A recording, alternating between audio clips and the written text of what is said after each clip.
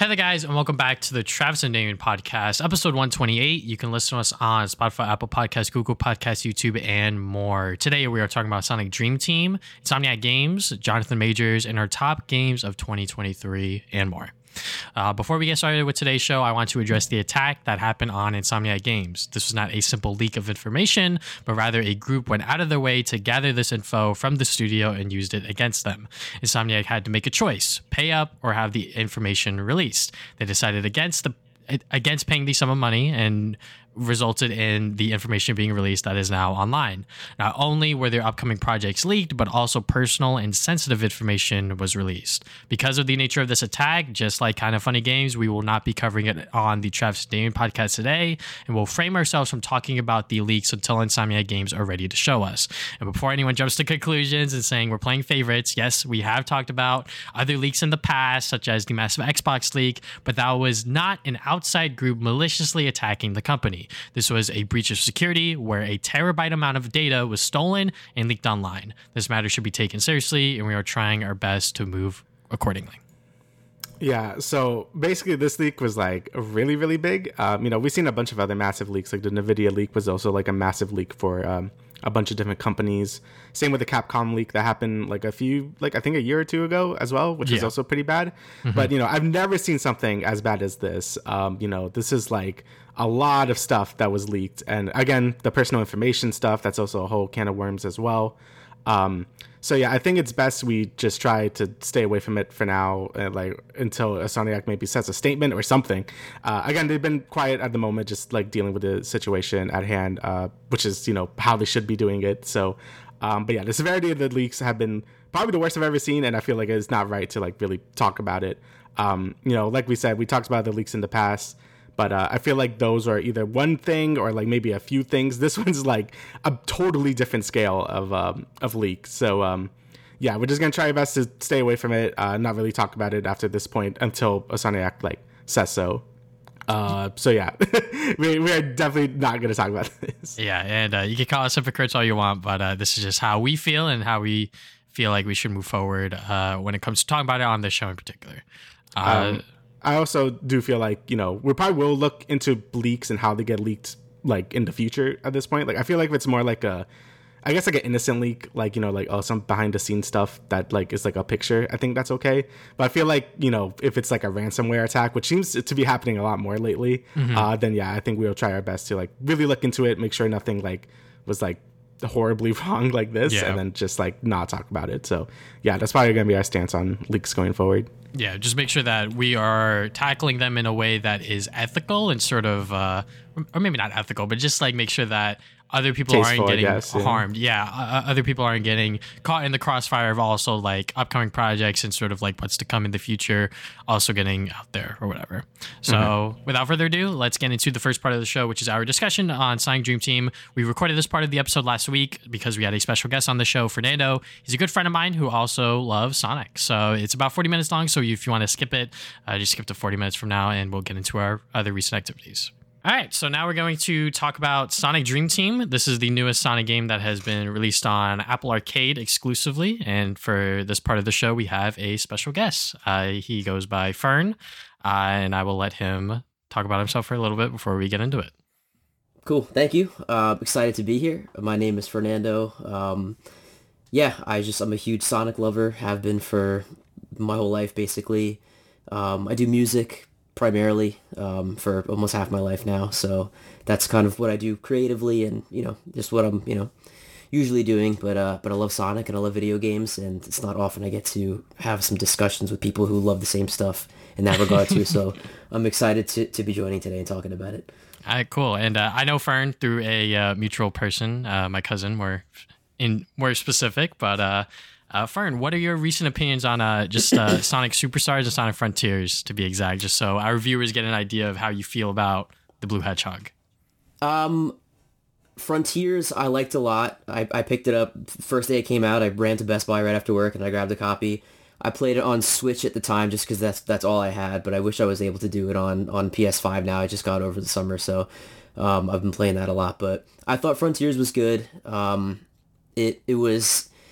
It was what I was looking for, just from all the hype that it kind of was building and stuff, and overall, I thought it was fun. There was definitely some stuff that, I think could be improved upon, but overall, I thought it was cool. I'm a huge fan of just 3D over 2D personally with Sonic. I love the 2D stuff, but Superstars, I also picked up, launch day. I got through a majority of it, but I didn't actually finish it. I'll get to it eventually, but I'll be honest, I'm definitely more of like a 3D guy. But Superstars, it was cool. I'll get back to it, but. Yeah, I mean, me and Damien, I think me and him are also the same, where we like the 3D games more, and Superstars is definitely something special, I will say. Yeah, like it's a good game. It's a good game. Superstars is good. Just towards the later half of it, it could get a bit much with some aspects. But yeah, either way, it's been a pretty good year for Sonic. There's been a lot of content releasing over the last year. Basically, it's like Superstars, the Frontiers DLC, and now Sonic Dream Team. So it's been pretty good for Sonic. Oh, and Sonic Prime as well. Oh, of course, of course. All right, so let's talk about Sonic Dream Team. I will start off real quick with my first impressions. I was very much surprised by how well this game ran on my iPhone 13. I was just like, wow, this actually works. It's really fun. It looked pretty cool, also, and it's just like a Sonic game that I feel like that I've wanted for a while. Even though Sonic Frontiers was a nice transition into the open world formula, we haven't had a 3D Sonic game in a while. So I think that this really scratched that itch for me personally. Yeah. Do you want to go, Fern? You go first. Okay. So yeah, my first initial impressions were also very positive. Just like you said, Travis, having, Frontiers is more its own thing at this point. It's just this open world game, trying a bunch of new stuff, and I really appreciate for what it was doing. But I feel like this game is really kind of what I want. And just this 3D Sonic game that just feels really good. And honestly, the biggest downside of it is on mobile, so more people can't play it. Right now it's only on iOS as well. It's not on Android, and probably never will be. I'm hoping for some console ports, but I was very, very impressed with this game, and just of how much I kind of missed this sort of gameplay style for Sonic being more of the sort of feels like a mix of the boost formula and adventure style. So yeah, I really enjoyed it. Yeah, I would say all the same stuff too. I didn't think I was gonna have as much fun with it as when I did, but immediately upon playing it, it was just it would almost kind of was I didn't have to put too much thought into it. You get just dropped in really quick. The levels for the most part were pretty fast. Clear cut objectives and stuff to do. So I thought that was really fun, really easy just to get into. Had a good level between the boost, but also kind of the exploration kind of of mix. And yeah, no, I was surprised. When I heard that the Apple Arcade was going to be having something like this, a Sonic exclusive, whatever, I was kind of just oh, let's see what that's about. But I was pleasantly surprised, in the end, for sure. Yeah, because for me and Damien, this is our first time using Apple Arcade. From my understanding, Fern, you've actually used it before to a certain extent. I've had it for a little bit. I've played a handful of games, but that's about it, But this is the first one I've probably, in this week and a half or whatever it's been out, this is the most I've probably played any exclusive, arcade games, I guess you could say. So I hear you. All right, so I guess we'll first get into the story, which I think is probably the quickest part we're going to talk about. I think it was fine. I really did like REM as a new character. Sonic just keeps adding these new fucking characters every single goddamn game. Yeah. But REM is pretty cool. She has a really nice design, and she fits in with this narrative that they're trying to go for with the whole dreams and everything. But yeah, it's pretty simple Sonic versus Eggman stuff. No real complaints here. Yeah, I mean, I was kind of expecting nothing too crazy. I wasn't expecting Frontiers levels of I guess deep storytelling, I guess, or whatever, or something more with the adventure style of storytelling was there's more stuff going on. This feels very much more like Sonic Heroes or whatever. Honestly, the whole game kind of gives Sonic Hero vibes a bit just from the vibe of it. But yeah, the story was fine. Again, it's just another Sonic versus Eggman thing. Ari was cool. I doubt we'll ever see her again. Maybe if they do a sequel to this game, which would be kind of cool. But I think it served its purpose just to get the plot along. It was nice to hear all the characters doing their usual stuff. But yeah, I thought the story was passable. Again, not really what you're playing it for, but I think it put more effort into it than I thought it would. So that's good. Yeah, no, I agree with Damon. You know, it's exactly what I figured it was going to be. You know, like you said, it wasn't really what I was playing it for. You know, I was going into it for, you know, the gameplay and what that was going to be and stuff, which, you know, I took like that, and it was good, you know, for what it needed to be, for the story that, you know, also wasn't like a super long game. It wasn't meant to be that anyway. So for what it needed to be and the time that it needed to be and, you know, what it wanted to get done, I thought it was perfectly fine. Yeah, I mean, that's like a perfect transition. We could talk about the gameplay. Obviously, this was like the biggest thing that people were kind of anticipating, obviously, just because it's like, all right, this is like a Sonic 3D mobile game. Like, how is this shit gonna work? And it worked perfectly fine. I think that the level length is like perfect. Like, none of the levels took more than like a few minutes to complete, which is great for like, you know, quick bursts of just doing a level and then like closing it real quick. Or even if you want to do longer play sessions, when you play like an act, there's like multiple versions of that level with different conditions, different characters you could play as. So yeah, you know, I really did like how the gameplay structure was. And like Damien said, you know, Sonic Hero vibes definitely. You know, even though there are six characters to play as, they're all split into their own like 3 different categories. Mm-hmm. Yeah, when I jumped into this game, I had no idea what the structure was going to be of this game. So I think having the standard like 3 acts and a boss is great. What I didn't expect was like, you know, you do an act and then you get like 8 basically more levels to do in that act, which I think is really cool. You know, it's kind of like Sonic Adventure 1 and 2, where you could also like go back into that act. And then you have a bunch of different objectives to do. You know, like in Sonic Adventure 2, it was like find the Chow or whatever. I kind of forgot what else you had to do in those. But, you know, there was a bunch of different objectives. And this game kind of does the same thing where, you know, you're either collecting a dream orb or you have to go through a bunch of checkpoints in time. And sometimes they actually do change the level design too. Like, it's not like it uses the same base level design, but they add like maybe a few more obstacles for specific characters and stuff. And I really liked it. You know, like I feel like a lot of Sonic games don't really have like great like sort of like platforming segments like this. And honestly, even though it was on mobile, I'm like, this is probably some of the best sort of like platforming in a Sonic game in a while. Because I don't know, I feel like a lot of time 3D Sonic platforming can feel a bit janky, especially like the boost games. You know, like Sonic Colors, like, you know, it kind of just feels like okay to platform. I've always preferred how Sonic Adventure 1 and 2 felt for like jumping around. This one felt like got a nice balance between the two gameplay styles, and I ended up just really enjoying the gameplay a lot. Yeah, no, me too. I thought it was cool. I like the way that, you know, the way they implemented, you know, you starting off with like, you know, Sonic, Amy, and then kind of going, then unlocking Tails, Cream, then Knuckles, Rouge. I thought that was cool. How, you know, you had to wait till you unlocked, like, you know, really the other 2 types of characters to then go back to the other ones and then, you know, complete some of those where they were, I guess, the exclusive for those, you know, particular missions like within the act. I thought that was cool. I thought it was good. You know, I'm not the biggest fan of like the ones where you had to collect the shard pieces or whatever. It was probably the least favorite out of the ones. I thought, you know, the ones where you had to you know, get to the end during a certain amount of time or follow the you know, the rings. Like the rings, like get to like the checkpoints. The checkpoints. In time, those were definitely really good. But overall, you know, the gameplay, I thought it was a lot of fun, and it felt good to control. I agree too. You know, Heroes. Adventure 1 and 2 and Heroes are probably my favorite. You know, as far as 3D goes, that kind of era of the Dreamcast era. So the control felt, you know, similar to how that, you know, you had some good control like that. So but very good overall.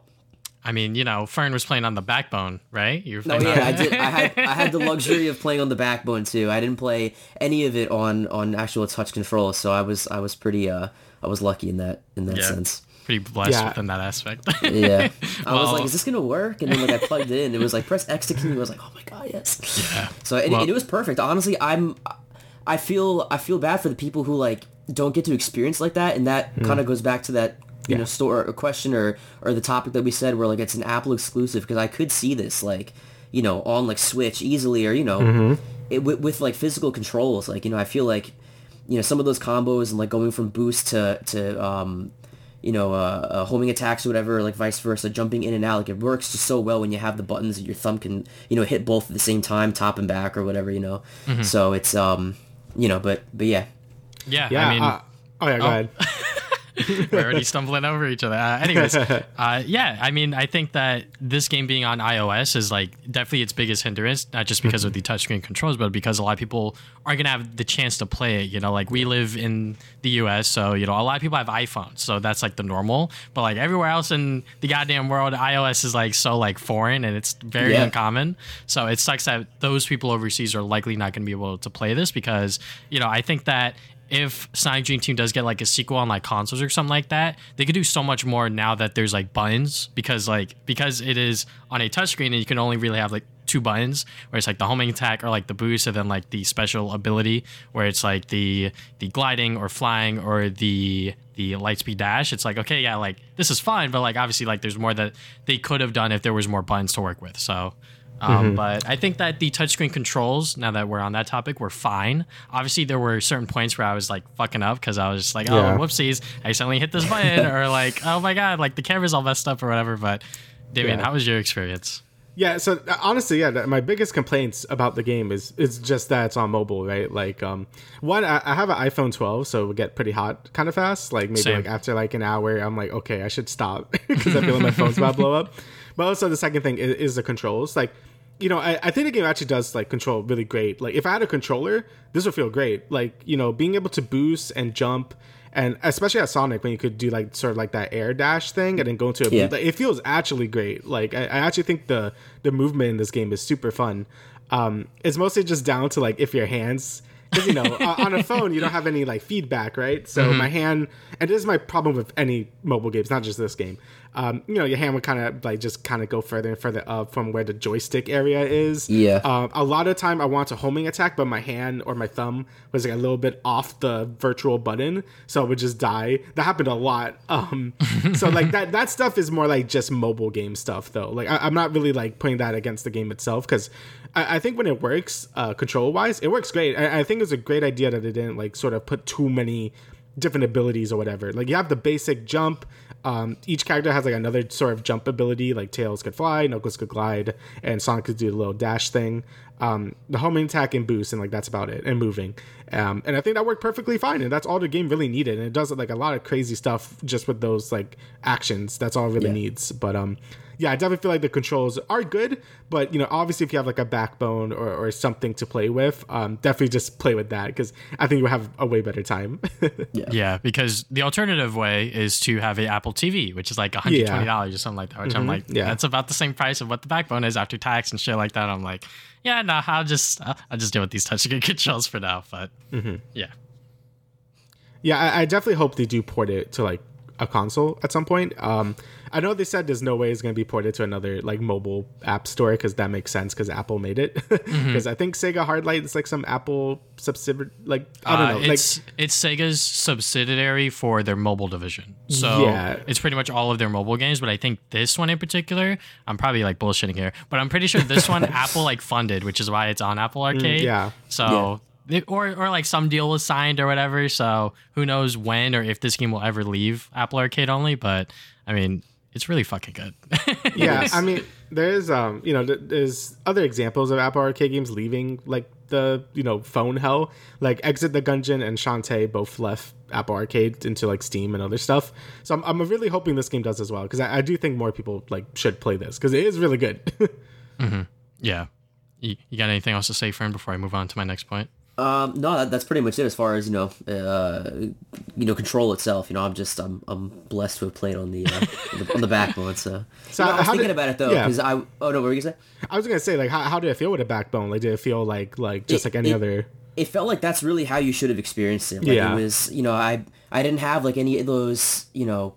And I know what you mean, like when you're using like, you know, your left thumb for like, you know, like the D-pad, or, you know, and like, you know, you start kind of drifting, whatever, and then before you know it, you're trying to do a button with your, you know, right thumb, and then you're pressing the wrong spot or whatever, it just doesn't register. Yeah. You know, it was so fluid, you know, with the stick, and then also too, you have the, you know, obviously your left thumb is like moving, but then the right's for the camera, so, you know, you could just dial in really perfectly wherever you needed to go. Or, I mean, I had no issues with, you know, movement, you know, chaining, you know, homing attacks like light speed dash to, you know, homing to a rail or whatever, anything like that. Like, everything was like super seamless with the backbone, you know. And I was gonna say, I was wondering because I have like the PlayStation one, so like everything came up as like the PlayStation like X or square or triangle. Like I wonder, I guess if somebody really wanted to, you could probably Bluetooth like a DualSense to your phone, I guess, and probably do it that way if you really want like a control, like a physical controller experience. But yeah, no, Backbone was awesome playing it on that. I had a really good time doing it that way.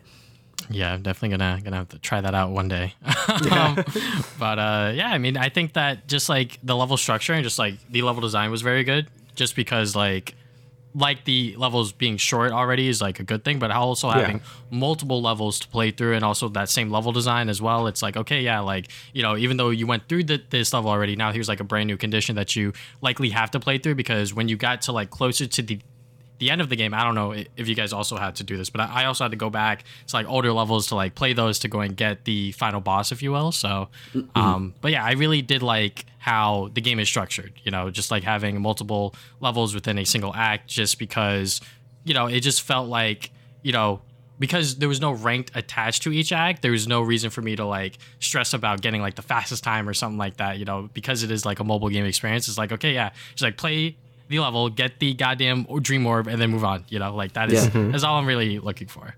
Yeah, I really like the structure of it too. I really like when games kind of like, especially platformers, because they're inherently going to be shorter than like most other genres.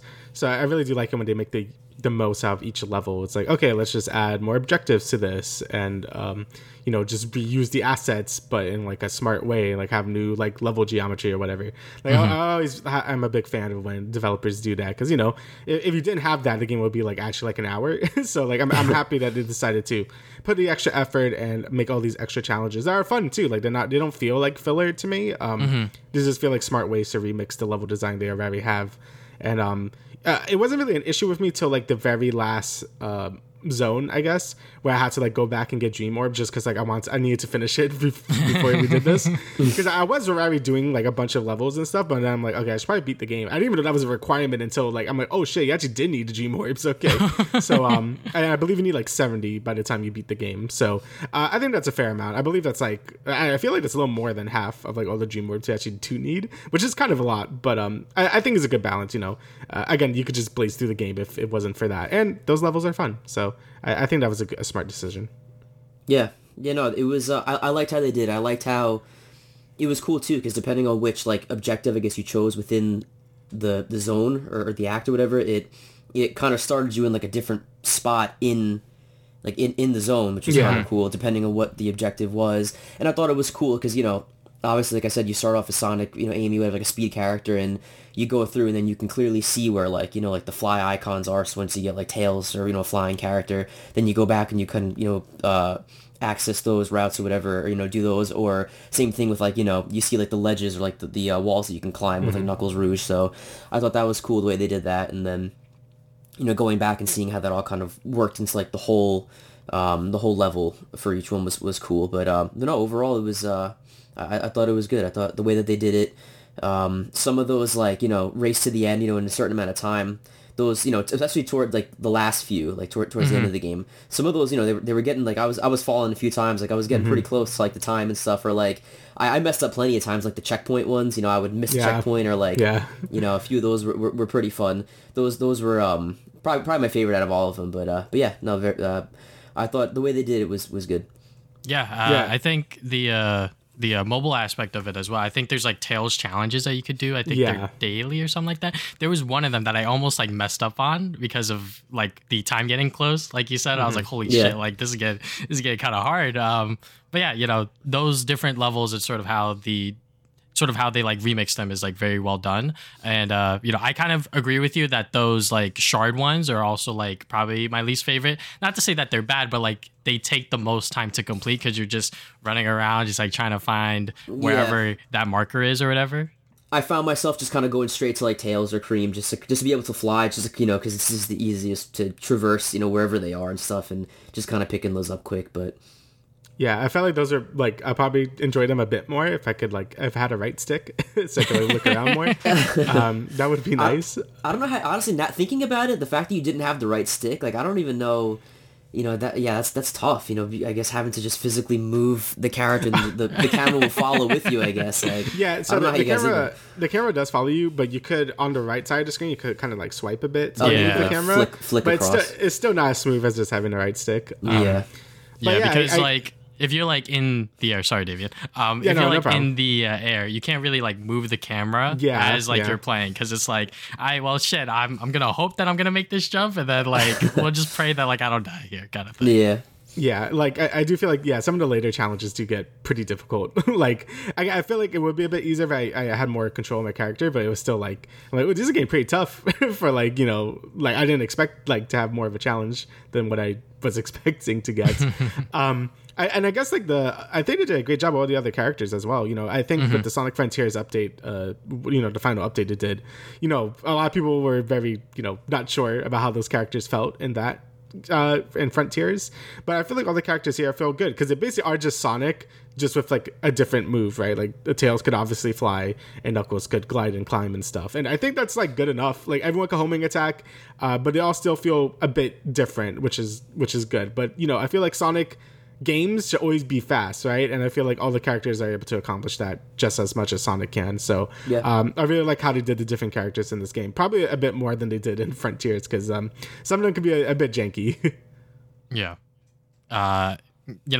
Pretty much having 6 characters and having only like 3 different types, I think that was like the smart move. Instead of making every single character different, that would have been like so much work. It's so tedious or whatever. But I think just splitting them simply into like 3 different types, you got the speed, the fly, and the power. I'm like, okay, yeah, sure. Like that's fine. That works. I love Sonic Heroes, this like works in my brain or whatever. I was just about to say, like the formula was just so good in Heroes. I love that game, and I love just the way that they did it, and I think it was like a huge callback to how well it worked in that game, and I'm glad that they ended up doing it the way they did in this one.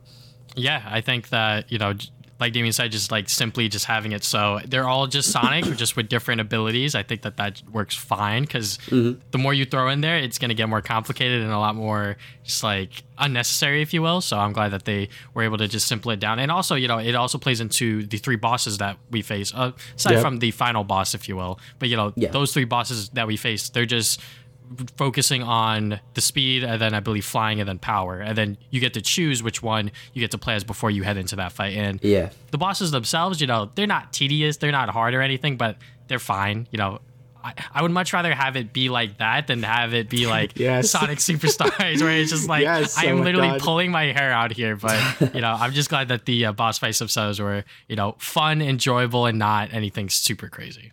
Thank God. Like playing a Sonic game about like bosses that make me want to die, that's very nice. This year has been with Frontiers, the final update, and Sonic Superstars especially. I'm happy that the boss fights are just simple, just like you get them over with. They're pretty fun for what they are, but they're not like this gigantic strain on the game, which is great. So yeah. Any comment on the bosses besides that? I liked the second to last boss, or no, sorry, I guess technically it'd be like the last boss before the final boss. Those last 2. Any like running type boss in a Sonic game, I'm just a huge fan of. So I thought those were really cool, and the first 2 were fun too. The crab was the first one, I believe, and that was like the final hit. How it just like shrunk and became just like the tiny little. I thought that was funny, and just no, but the bosses they were good. It didn't put too much like focus on them. It was really just getting through the levels, having fun with the levels and stuff. And final boss was awesome, and that soundtrack too. The soundtrack for final boss was fucking crazy. Yeah, it was honestly that got me really hyped. That was super cool. I was like, oh shit, yeah. Honestly, I really do like it when platformers kind of just have like a boss fight that's just a platforming challenge, because that's kind of what they do the best. So just having the final boss just be like a sort of like giant platforming challenge where you switch between everyone, I thought that was really great actually. And that was cool. And the final bit where like the main theme is playing, I'm like, why is this hype? Like, why am I getting hype over a mobile game? But this is pretty sick. I'm like, this is good. It almost kind of reminded me of like almost like a Sonic Adventure 2 when you're doing like the final thing and like you're kind of switching off between each character. That was or like you could even I guess compare it to like 06 where like at the end you're kind of going back and forth before they revive them and stuff. Like I don't know, I'm a sucker for that kind of thing where they're all kind of coming together at the end and then like you just see like little cutscenes, they're throwing the orb back and forth. I thought that was really cool. Yeah, it was done really well. Yeah. Yeah, I honestly forgot what point I was gonna. Oh, the collectibles. So, Yeah. did you guys go out of your way to like get them or anything? Because like me personally, it was like, okay, yeah, like I'm doing this level. If I don't get them all here, I don't care. The blue coins were really hard to find, but I think for a few of the acts, first try, I got all of the red coins or whatever, red rings, I should say. My apologies. Yeah, I feel like in the earlier levels, I was getting all the red rings, and then I feel like in some of the later ones, I'm like, where the hell are they? I feel like I only got like 2. So you definitely hide them because the levels get a bit bigger and stuff. But you know, I feel like again, it would be easier if I had a bigger screen so I could see, like especially the blue rings. I don't know, there's like 30 of them in each of those Act Ones. So yeah, that's a lot. I don't even know what you really get for doing that. I don't know if any of you actually. I think there's just one more orb. I believe if you got all the red rings or red coins, you get one more orb. Yeah. And I don't know about the blue one. The blue ones, I never got all 30 of any of them. I got all 5 red in the very first act of the first zone. That was the only one. And then after that, like you were saying, Travis, I was just going through, and if I found them, whatever, and if I didn't, then I just kind of kept going. But yeah, I was able to get a decent amount of levels with all red coins. I believe it's like the halfway point was I started missing some, and the blue coins. Yeah, I don't know what they give you, but I think they're good. I think they're good collectibles to really explore the levels. Since like the first sort of like, I guess like the main act of a zone is sort of like the biggest one because there's a bunch of different segments in them, and those are fun to explore. And then the later segments like break them down into the different missions. But yeah, I think they're pretty fun to explore and stuff. But I didn't really bother with the blue coins especially. You only got like a few of them. All right, so I guess we could get to the last part is like the presentation. It's sort of just like how the game looked, how the game felt, performed on the iPhone that you were playing on. Yeah, I mean, Sonic Twitter was kind of going crazy over just like the initial cutscenes that you saw because they were just so well animated and so good. And then like we get these comic book style slideshows, and I'm like, oh, okay, this is what the main cutscenes are going to be. And then whatever we get before boss fight, that's when we get those, I guess, like more higher budget cutscenes. So I wish that was obviously like the main cutscenes that we saw, but I'm glad that we got like a sneak peek of like what could have been if I guess Apple threw just a little bit more money at them. Yeah, like I didn't know what to expect from the cutscenes either, but when I first saw that first cutscene on like Twitter and stuff, I'm like, yo, this is animated really well. They're going more for that, cartoony style rather than Frontiers, which, I really like Frontiers as well, but, the cutscenes could feel a bit flat because, Sonic doesn't really move as much as he does in this game. But when the majority of the cutscenes are just like the sort of comic book style thing, I didn't really mind too much just because, it's a mobile game at the end of the day. They have a limited budget. So I knew they couldn't like cram in like as many of those like high budget cutscenes as they wanted it to. But I feel like when they counted, they counted really well. Like, especially like you said in the final boss, like I thought those were all really, really cool looking. So I thought when they mattered, they looked really cool. And for any of the exposition stuff, it's just like, you don't really need any fancy cutscenes for that. So that's fine. Yeah, no, I agree. The animated cutscenes really, really good. The expressiveness, very good. When I saw like the comic book style, cutscenes for the rest of the stuff, it reminded me of like Sonic Battle, like how it was just like all that's like, the text there, and the people. I immediately thought about that because that game I played so much too, but it was fine. I mean, for like you said, where it mattered, the cutscenes, the animated ones, really good, really expressive. And then where you just kind of, moving along with the story, going, just progressing more and more as you unlock more acts or whatever. The comic book kind of style, I think, worked totally fine too. So, and at the end of the day, like you said, it's a mobile game. It's not really, if anything, they're just testing the waters with what is possible and what they can do, and what maybe will happen in the future. So I think for a first kind of outing like this, it was totally fine. Yeah, I guess just for the overall art style, I really liked it a lot as well. Like I really enjoy the more cartoony looking Sonic games, because I like the more realistic ones, like them going for a more grounded tone. Like again, the adventure games also go for a more grounded tone, something with Frontiers. But I really like how Sonic Heroes, again, it felt like even in graphics wise, like the egg pawns are also like just from Sonic Heroes, which is really cool to see. And I just think that art style just makes the game feel a lot more vibrant and like just fun to run around in. I don't know, maybe I'm alone in that, but I really like how like cartoony it looks. I really enjoy the art style a lot. Yeah, I mean, I totally agree. Me and Damien were saying this leading up to this game's release. It was just like, yeah, like this game's very colorful. It is very vibrant. It's very much going for a different style just because of the recent Sonic outings. You know, aside from I guess like Sonic Superstars, which is colorful in its own right because it is a classic game. But I guess within like the 3D front, it's very much been like dark and gritty and sort of no fun. So for this game to have like I guess like that dream element and sort of use that as like a way to enhance the visuals and add more color and just do like all these wacky and crazy things, it worked really well. Mm-hmm.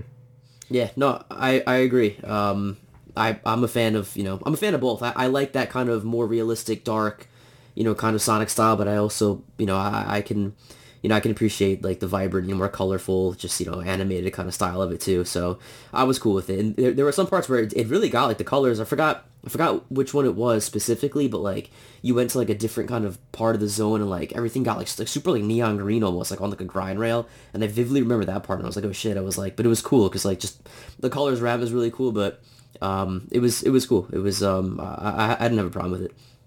Yeah, like I always like it when they sort of like I guess Sonic Unleashed is my favorite art style for any Sonic game just because it's like it has the best middle ground between like cartoony and realistic.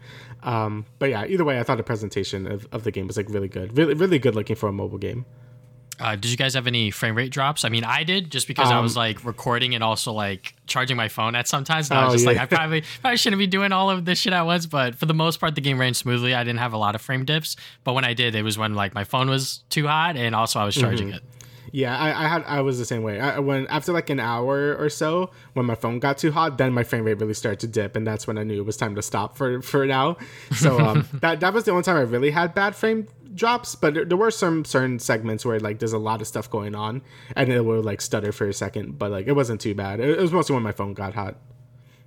Yeah, no, me too. It was really just when like, a lot of action, if you're doing like chaining like a homing attack kind of thing, or even I had, some stutters like that. But overall, no, I was impressed about, throughout, I would say majority, 90% of like all like, the boost, segments, even when, you're kind of chaining the boost, going for like a long time when you're getting like the thunderbolt, kind of like pieces, and you're, getting more replenishment of the boost, and you just keep going, really fast. I really didn't have a whole lot. It was really mostly probably attacking, enemies and just chaining the homing attack situations where I saw the most frame rate drop, I would say. But even then, it wasn't horrible.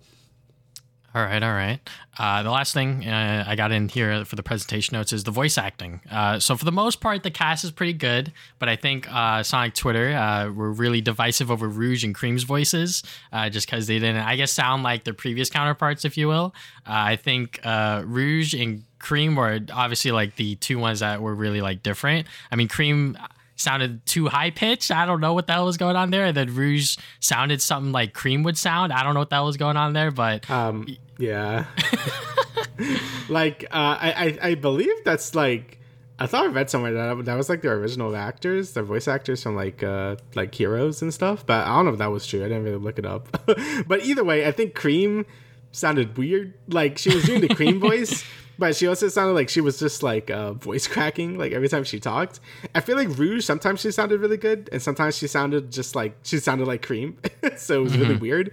I wasn't like the biggest fan of their voice direction, to be honest, but everyone else sounded like about what you would expect. Sonic still has a bit of the deeper voice going on from like Frontiers, but I thought the rest of the voice cast was fine. It's mostly just like Rouge and Cream sounded a bit off. Mostly Cream, honestly. So yeah, no problem at all, except Rouge and Cream. I thought Cream was just like way too high pitched. And I guess she's supposed to be like young little girl, whatever. But like I just thought it was like kind of like over the top. Yeah, Rouge was definitely weird. I don't know. I mean, I Rouge will always just be like Sonic Adventure 2 Rouge. Like Heroes Rouge. Like so that was also really weird. Sometimes I couldn't even like if I wasn't looking at the screen, I couldn't even tell like who's talking right now. Is it Rouge? Is it Cream?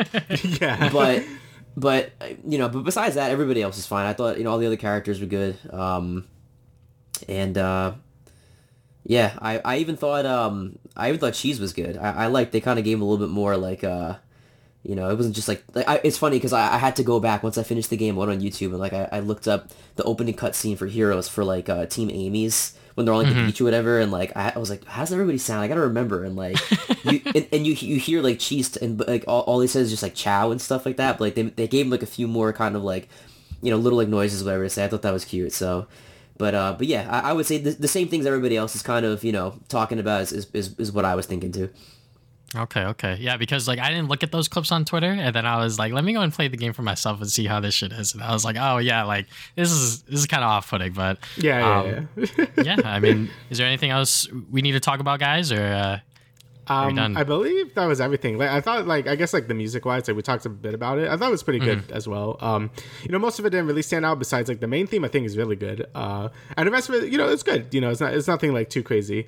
It's not like Superstars was like very uneven in terms of soundtrack. I thought it was pretty solid throughout.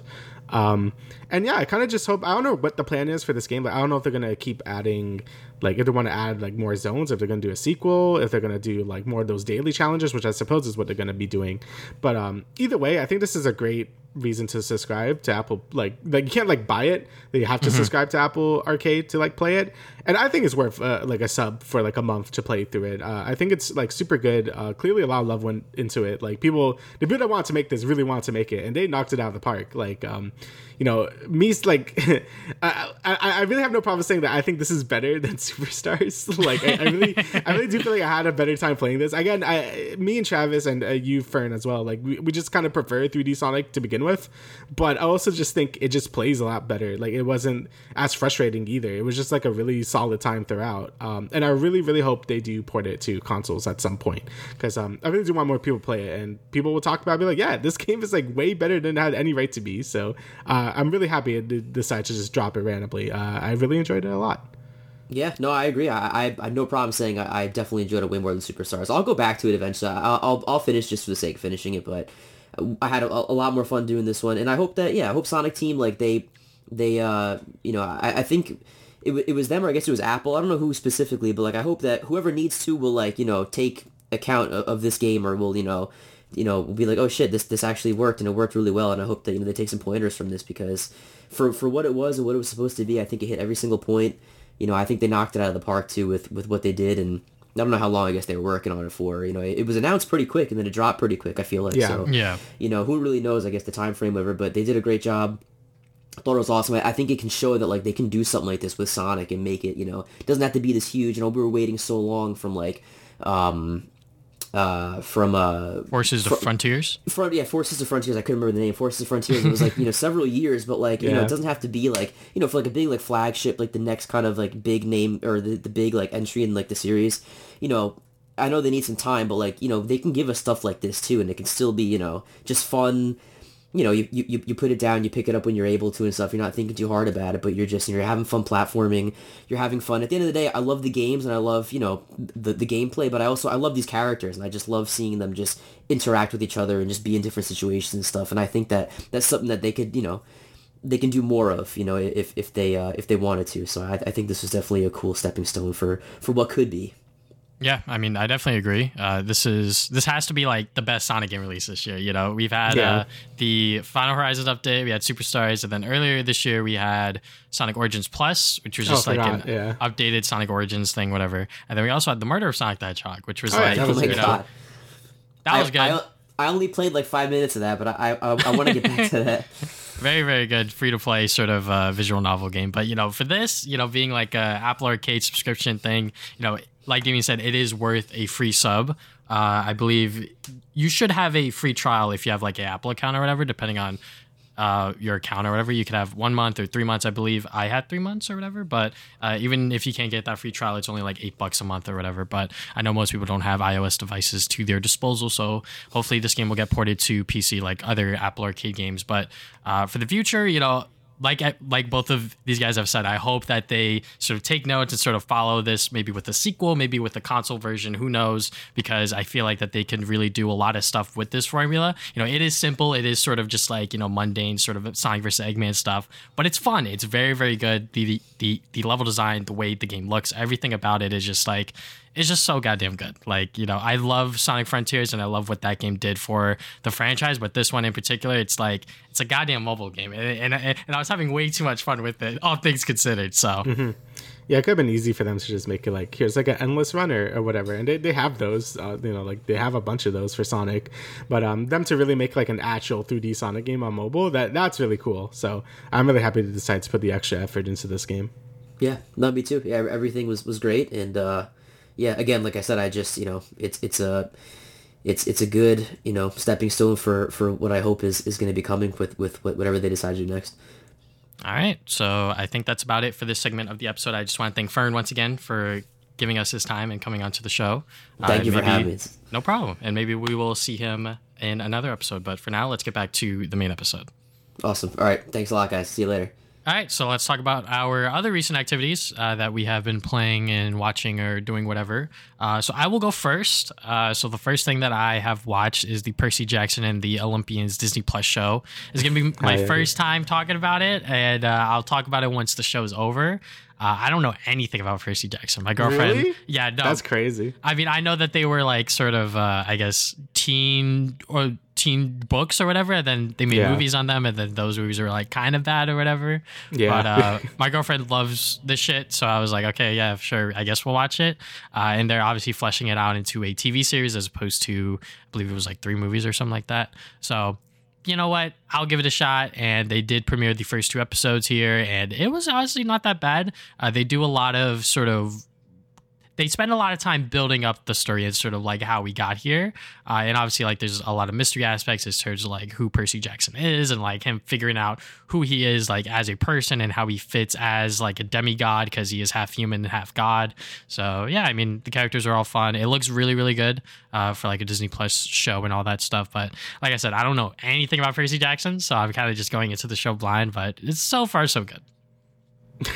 Yeah, I think I've read like the first book like in 6th grade, but I don't think I remember anything besides like the first bits of it. So yeah. Yeah, no. My girlfriend Emma, she was like, not she kind of had an idea of what was gonna happen, but like she was like, I don't remember shit, and I was like, well, I don't know anything, so it's gonna be great. Then obviously the other thing that I've been playing a lot is obviously Fortnite. Fortnite's still fun. Still trying to do those dailies, getting that stupid ass weekend skin with that expensive ass battle pass. The Ninja Turtles came out and everything like that. But I feel like I should at least touch on the rocket racing mode again, because I feel like the last time we talked about it, we were like, it's kind of bad. But, we did play it a lot ever since then, and I've been kind of into it. I mean, it is more or less just like racing and sort of like just trying to make sure that you are playing the best you can. And obviously, like, you can like ram people into things to like mess them up or even kill them to a certain extent. But yeah, I mean, it's pretty fun. I've seen clips of like the elite stuff, and it's just like crazy, like the fucking like high ranking stuff. And I'm like, okay, yeah, no, I'm never gonna get there. I just want to get gold to like get that mission done and then just call it a day. Yeah, I kind of feel the same way. Like after we played it again, I'm like, yo, this is actually like pretty fun. Like I feel like the actual like base mechanics are pretty fun. Like, obviously the drifting to boost, that's nothing new. Like I feel like every like kart racing game has that. But I feel like the anti-grab mechanic, I don't even know what to call it, like when you like kind of go on walls and shit. I feel like they do more of that than Mario Kart 8 does, because for Mario Kart 8, it like never really matters that much besides like the like, oh, you're on the ceiling now. But I feel like not much change. At least with this one, you have to make the active choice to be either on the ground or on the side or on the roof and shit. And I think that's pretty neat. Flying and stuff too, like being able to like sort of like have like little hover jets. That's pretty cool to find like different shortcuts and stuff.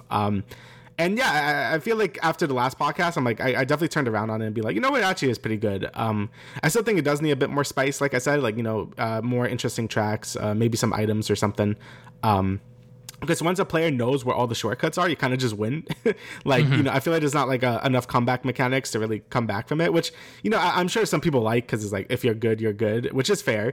But I do feel like for something like this, still, I feel like it's supposed to be like more of like a fun, casual thing. So I feel like having like some sort of items would really like spice up the game a bit. But, and I feel like items don't really even ruin like the game too much, because if you're good at Mario Kart, you're still gonna win. Like you might win a little less, but you're still gonna win if you know like the tracks really well. But yeah, overall, like Fortnite has honestly been like a super good time this season. Like I know some, there's fair criticisms, but I feel like Epic has been doing their best to sort of alleviate them. Like they nerf medals, which is nice. They give less shields now. They added more items. No augments still, I don't think. I don't know if they're back now, but it's weird how they're still not here, even though they're supposed to be. But the other game modes, Lego Fortnite, it's a bunch of fun. I still really like the music mode. Even though there's like not enough songs, sometimes I still enjoy it. But yeah, Fortnite's just been a really good time this season. Definitely. All right, so I guess I will go as well. So I guess I could talk about the other live service game I was playing, Warframe. They, I've been really addicted to Warframe like the last like back half of this year, just because like I just feel like the content has been like super good for the game lately. They've been just releasing banger after banger, and I haven't played a game in so long that coming back to it after so many years, I'm be like, oh man, they really improved a lot of the things I had issues with. And this most recent update is basically like a Warframe centric update, which sounds a bit weird to say because the game is called Warframe, but a lot of the updates are like crazy wacky shit, and I do appreciate that a lot more now. I used to not appreciate it because I'm like, I just want to play as my Warframe, but I feel like they really break the pace and like makes the game feel, I don't know, a lot more complete. Like there's different things to do. If you get bored doing the Warframe stuff, you can always like jump into the Railjack stuff or the Duviri stuff, and it's like kind of just fun different game modes and stuff. But this new update just releases this full on just focus on Warframe content, and it's a bunch of fun. A lot of new game modes, new weapons, new Warframe, well, a new Warframe. And I've been having a good time with it. I think it's a really like great update. The story stuff is pretty interesting to see what they're going forward with. And yeah, I'm just really looking forward to whatever the fuck Warframe 1999 is going to be, because that's going to be weird. And next, I played and finished Persona 5 Tactica. This came out quite a bit ago. It came out when Mario RPG came out. I decided to finish Mario RPG first because it was shorter. And, when this game came out, a lot of people were like, more like, oh, another Persona 5 spinoff. And, I always eat that shit up. I fucking love Persona 5. Honestly, I feel like a lot of Persona 5 spinoffs have been very good. Like, I feel like, it would be one thing if they were like bad and they kept releasing them, and then I'll be like, okay, maybe stop doing that. But no, I really do feel like these games have been like super fun and just like great additions to like the overall Persona 5 story, I guess. Like Persona 5 Strikers, I thought was a good pseudo sequel to the base game. Like it did a lot of cool things to really enhance some of the characters and themes of that game. And this game sort of takes place in like sort of the middle of the. I think it takes place like in the middle of like the base game and the expansion for Persona 5, which is Persona 5 Royal, it's a mess kind of. But in terms of story stuff, it was really good. It focuses on like a totally different character that I thought I was going to focus on, and I thought they did it really well because the whole game focuses on this one character, and I'm like, you know what? It worked really well. Yeah, it got me feeling stuff by the end. I'm like, that's good. I don't know why I'm feeling stuff for like the stupid chibi spin-off version of Persona 5, but it worked. It was really good. And in terms of gameplay, it goes for the tactic RPG angle. So think of Fire Emblem and stuff like that. Except this game feels a lot more puzzly. You definitely want to be comboing a lot of moves together and stuff, since it works like how base Persona 5 works, where characters can get one more turn if they hit a character or they hit an enemy that's down. So you could keep chaining and chaining and chaining, so you can have like an ultra long turn. And it makes for a really, really satisfying gameplay. And again, it kind of leads to more like puzzly type stuff where you're like, how could I do this in the least amount of turns? And the game kind of rewards you for that, because each stage has like 3 stars you could get, and usually one of them is to complete it in a few turns or whatever. So I ended up being very addicting to like get those stars and make sure you're playing correctly to get all those big chains and stuff. So I got it. Like, is it my favorite Tactics game? Probably not. Like, I think there's another Tactics game that came out earlier this year that I'll talk about during my top 10 games. That's probably better. But I think this is a great package. Like, if you're into Tactics games and Persona, I think this is really good. I think it's definitely worth picking up and not like glossing over it just because it's like, oh, another Persona 5 spinoff. No, I actually think it was a really good time. All right. So now that we got that done out of the way, we're going to talk about a lot of news. A lot of it's pretty bleak and not so fun. But first thing we have to talk about is the day before. This was a whole thing that happened pretty much a few days after that game released. The studio Fantastic. I don't know exactly how to pronounce it. Yeah, I think it's Fantastic. Yeah, they pretty much closed its doors pretty days after it launched, and people were calling this game a scam because I've seen gameplay footage of it, and it did not look finished at all, even though the game launched, I believe, at like $40 or whatever on Steam. So even though that there's a lot of hype and anticipation behind this game, and it was priced accordingly, kind of, it released as a pretty messy game that really did not work as it was advertised, and they closed days after. And there's some other stuff going on where like the former studio's like renaming itself with like the other games and whatnot. So I'm not entirely sure what's going on here, but it just looks like there was a scam here. There may not have been a scam. I don't want to say that outright, but it seems like that there was some pretty shady stuff going on behind the scenes here. Oh yeah, I definitely recommend the skill up video on this game. He does a great job sort of like going throughout the whole history of this game and the studio itself. And they just have a long running thing of just releasing half finished games that are like super ambitious, and then to just kind of like go away to the next thing. I highly recommend it.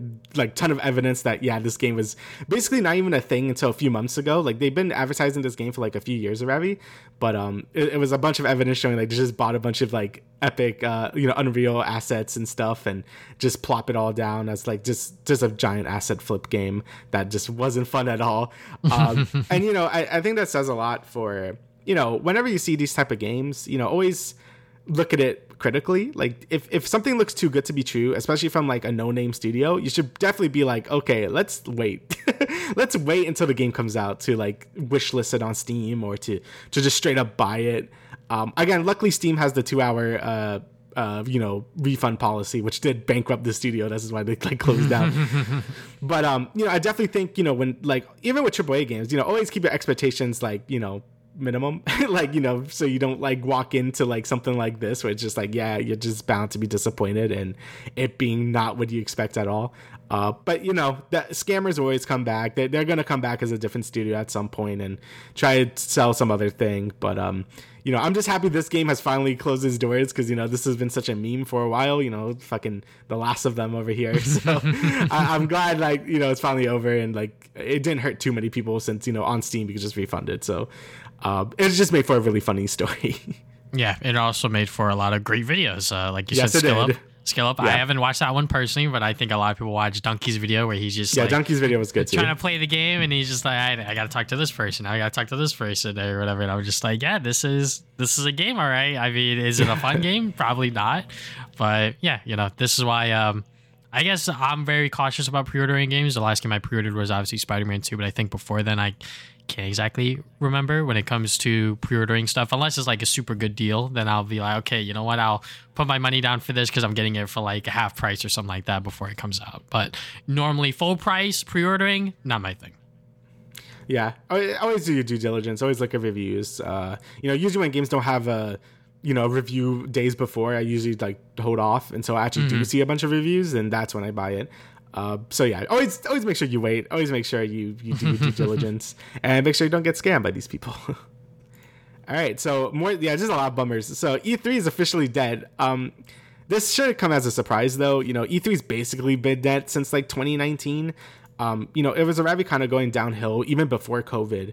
And, if COVID didn't exist, if we live in a world that COVID didn't exist, I still don't really see E3 lasting that much longer. Like, it probably would have gotten it up until now. But, I think the signs were on the wall. Sony left E3. Everyone just hated the ESA and how they did stuff. It just already was like just crumbling down already. And, COVID was kind of just like the final nail on the head to be like, okay, like E3 is just basically done for.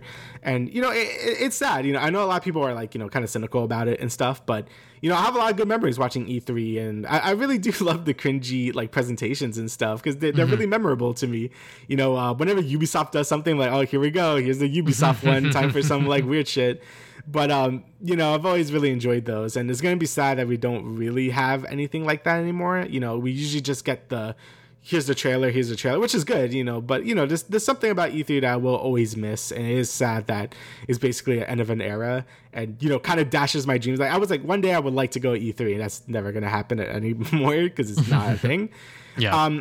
So yeah, at this point, we gotta just kind of hope that Jeff Keighley kind of like picks up the slack, I guess. And after the Game Awards, I know some people aren't too thrilled about his performance on that stuff, but I do think he has been doing a net positive for the gaming stuff. The gaming news scenes, I guess.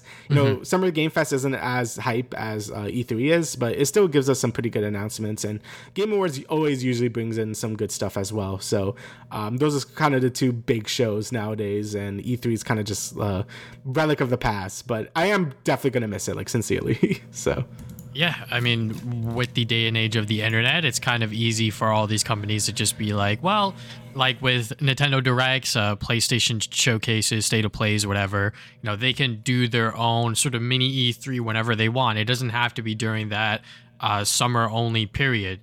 Back in the day before the internet and everything like that, that's when everyone was doing it. So I was like, all right, well, if everyone's gonna have the news here, we might as well go there and maybe we could take some of that spotlight a little bit.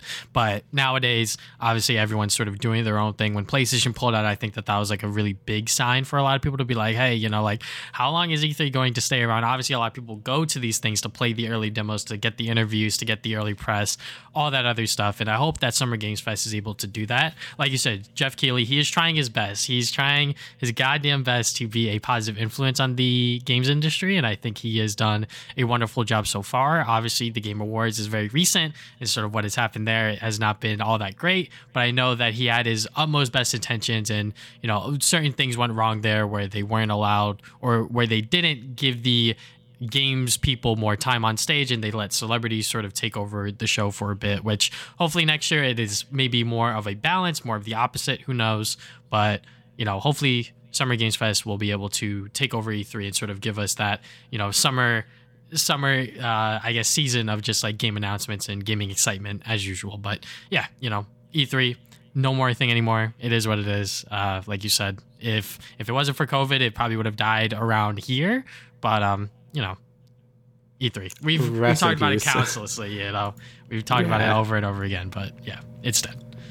Moving on from there, another thing that is dead is the Last of Us online game. Naughty Dog put out their own little blog statement, sort of a thing that I was alluding to with the whole online thing where they could just announce things whenever they want.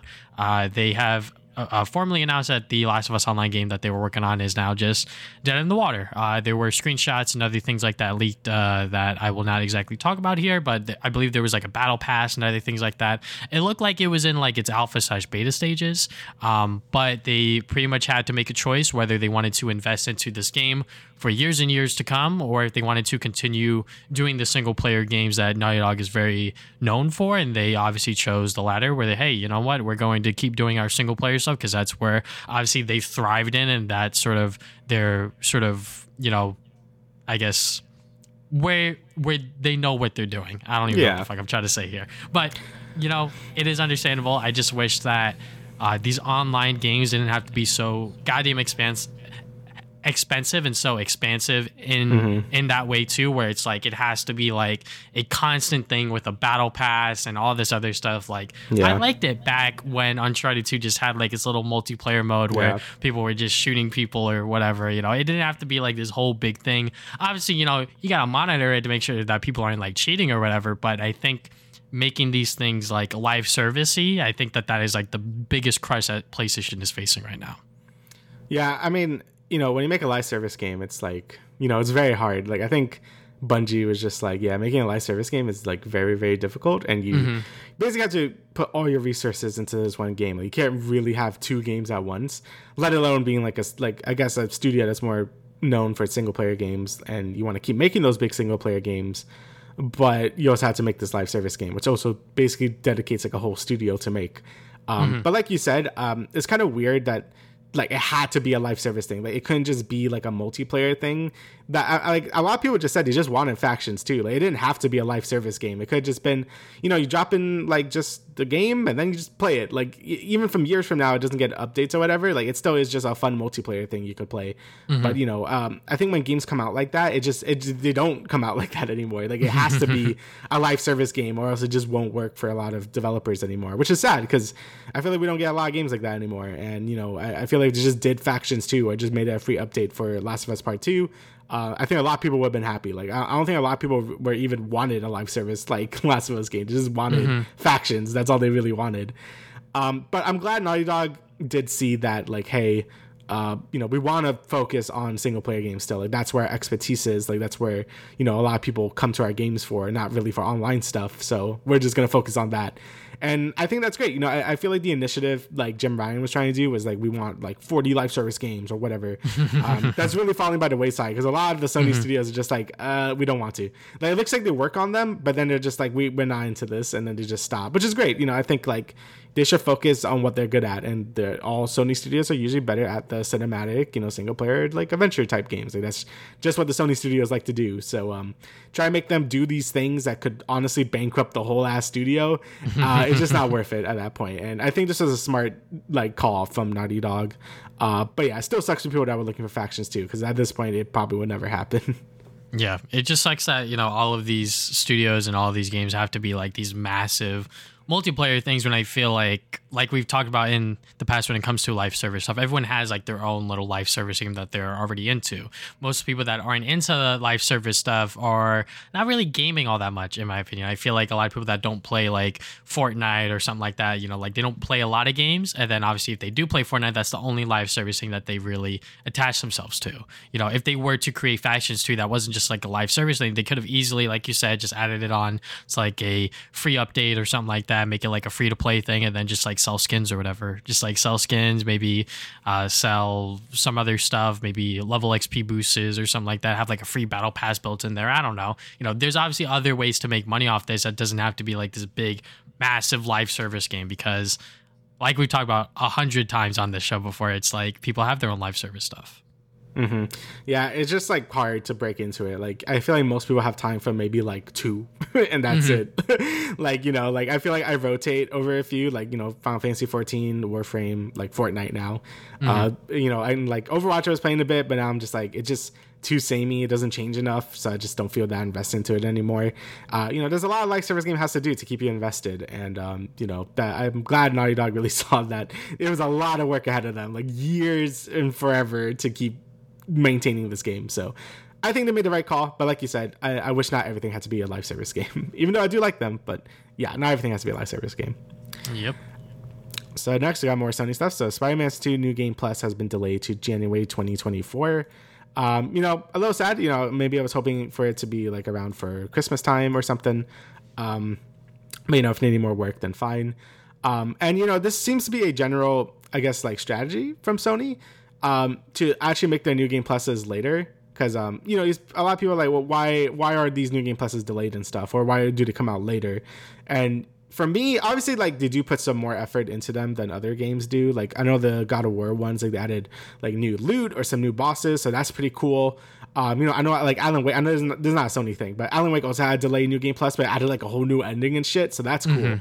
But, a lot of the time, it also is just, like, just to boost sales, right? Because it's just, like, maybe like a month or 2 later, when people aren't as much buying the game, it'd be like, oh, but a new update is out. You can play New Game Plus now. It's like, oh, okay, let me go back into, engagement and shit. How it is. So like, I feel like it's also a part of it as well. But if they make the New Game Plus like a bit meatier than just playing through the game again, I'm down with that. That's always cool. Again, it's always good to have it right away. Like if a Ratchet game didn't have like challenge mode from the start, that'd be a little weird to me.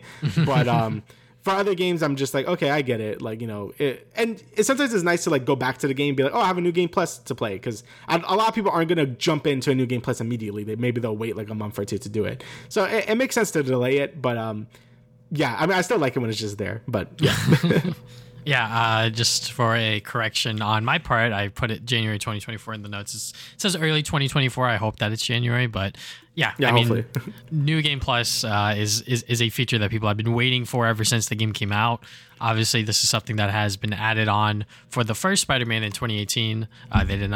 They did not have New Game Plus on there, and with this one, it seems like that they're adding a bunch of new features that should have been there, such as changing the time of day, but also I guess like fan requests such as swapping the tendril colors and things like that. I'm sure that they're also trying to figure out a way to have like the different symbiote costumes play out throughout your New Game Plus playthrough, because I'm pretty sure when you are playing the game, it's going to default to the regular black suit stuff. So I'm sure that they're trying to figure a way out to get around that. It's a bunch of programming and whatnot that I don't know, as like a, just like another guy online just talking about video games. But yeah, I think New Game Plus modes, for the most part, if it's something as big as this, or something as big as like Alan Wake 2, where they're like adding a whole new ending and a bunch of new voice memos and things like that, like, okay, yeah, then it's fine to like delay the New Game Plus a bit, and obviously, get that engagement back up again. But when it's something, I guess, like more simple, such as like a challenge mode within the Ratchet and Clank, it's like, yeah, like that should be in the game from the start. Would I like it to be there from the start? Obviously, but if they're doing a lot more complicated things and there's a lot of things that they're moving around, and obviously like it's a whole new build of the game, it's on the PlayStation 5, I understand why it wasn't there at launch. But having it delayed this much, I think is a little egregious. Obviously, I get it, time crunch and everything like that. They've been working on this game for years and they're still working on it now because they're trying to get this New Game Plus update out and everything like that. So I'm not going to give Insomniac too much flack, especially with the recent news that's been going on over there. So, it is very understandable for them to take their time with this, and they want to make sure that, hey, they low-key, they kind of rushed Spider-Man 2 out because obviously, it wasn't perfect when it came out. There was multiple bugs, glitches, and the on there. So for this New Game Plus, I'm sure that they're trying to make sure that everything fucking works with this free update when it comes out, that everything works, nothing is buggy or messed up, because if it is, it's going to end up on Twitter and then everyone's going to know about it. And yeah, you know how Twitter is.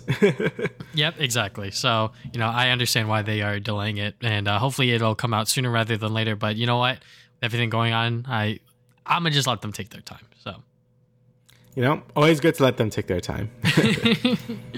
Next thing we got here is Marvel's Blade. We got some new concept art from Arcane's newest game. It is they have confirmed that it is going to be a third-person action game. It's not going to be something like a Deathloop or a Dishonored where it's all first-person.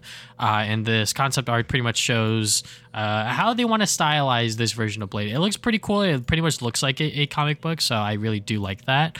But also, there's obviously people talking about this is made by the same people that made or they're under Bethesda, which is under Xbox. Is this going to be like an Xbox exclusive kind of thing?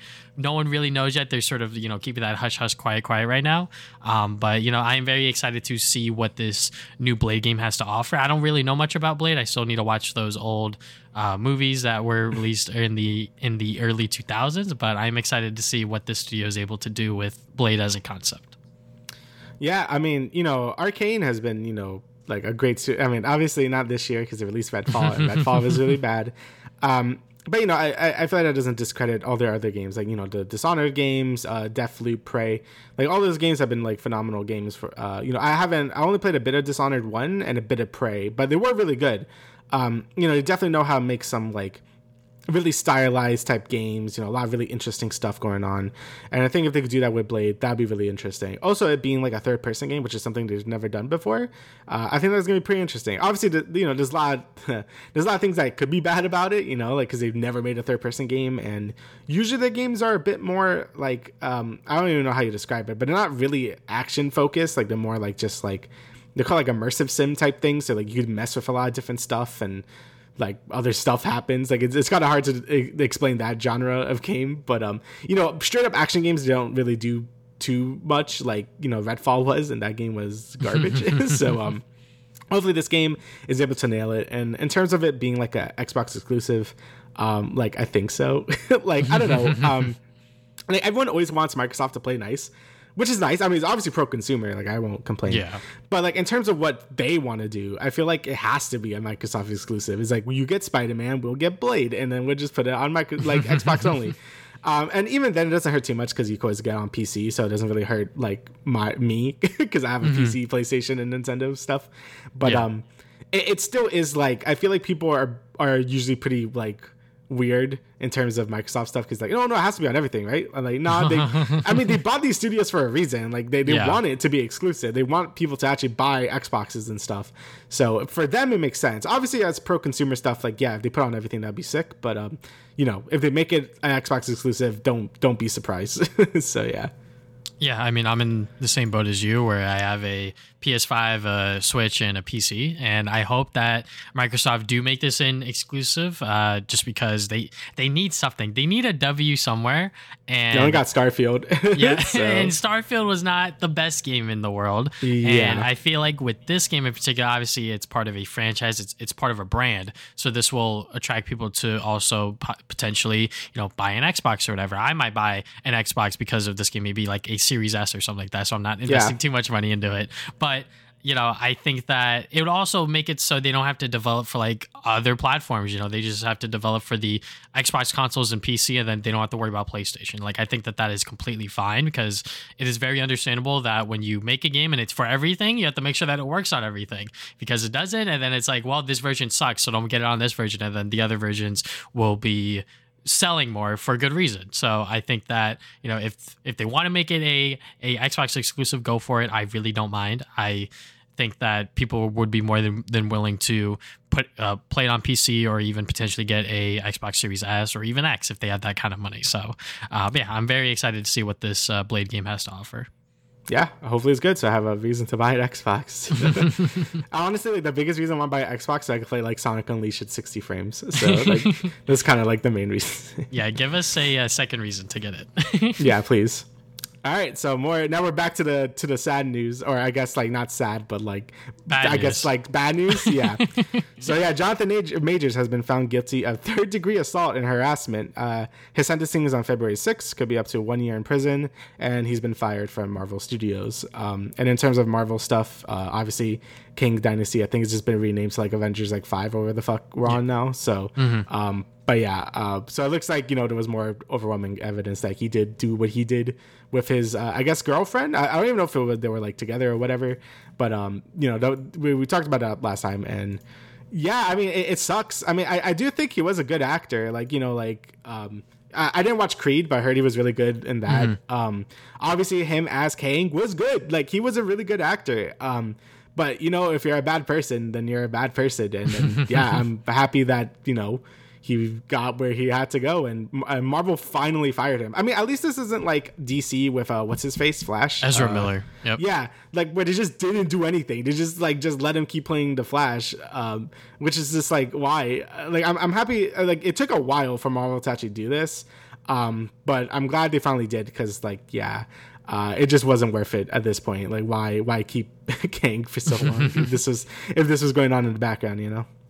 Yeah, I mean, Jonathan Majors is a phenomenal actor. Like, we will not take that away from him, but obviously he's done some really bad things, some behind the scenes stuff that has now come to light within this court case trial, and you know, text messages, video evidence, all the things like that. So you know, he has now been found guilty of those charges, and he will face the consequences for them. I think that is fair enough. Obviously, some people may, you know, still be dick riding him or whatever the case is, but you know what? Whatever. You know, it is what it is. He's been caught, he's been charged and everything like that. And, you know, after his prison time, I wonder if he'll still even have a career, if at all. I wonder if any studio or any agency would even want to touch him to, you know, sort of get him jobs within the industry, because it's looking kind of rough for him right now. Obviously, like, some people are calling this like the biggest bag fumble of like all fucking time, which is true. Really, yeah. Because like he had it, like he pretty much had everything, but obviously there were certain things that he was doing within his personal life that was not that great.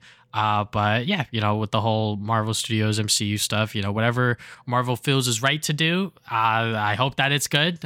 Whether they recast Kang or not, I really don't care either way, as long as it makes sense in the whole grand scheme of things. Obviously, the MCU is sort of in a much weirder state than it was before, but now it's just like, okay, yeah, like, where are we going to pivot? Like, are we going to keep doing this Kang shit and just recast someone, or are we going to pivot to a whole new villain or something like that? So, you know, only time will tell when we figure that out. But, you know, for now, I'm just glad that Majors was sort of, you know, charged and everything like that. But yeah, he was pretty much great in everything that he was in. I believe in 2023 or maybe even last year. You know, he was great in Ant-Man, great in Creed, but, you know, not a good person.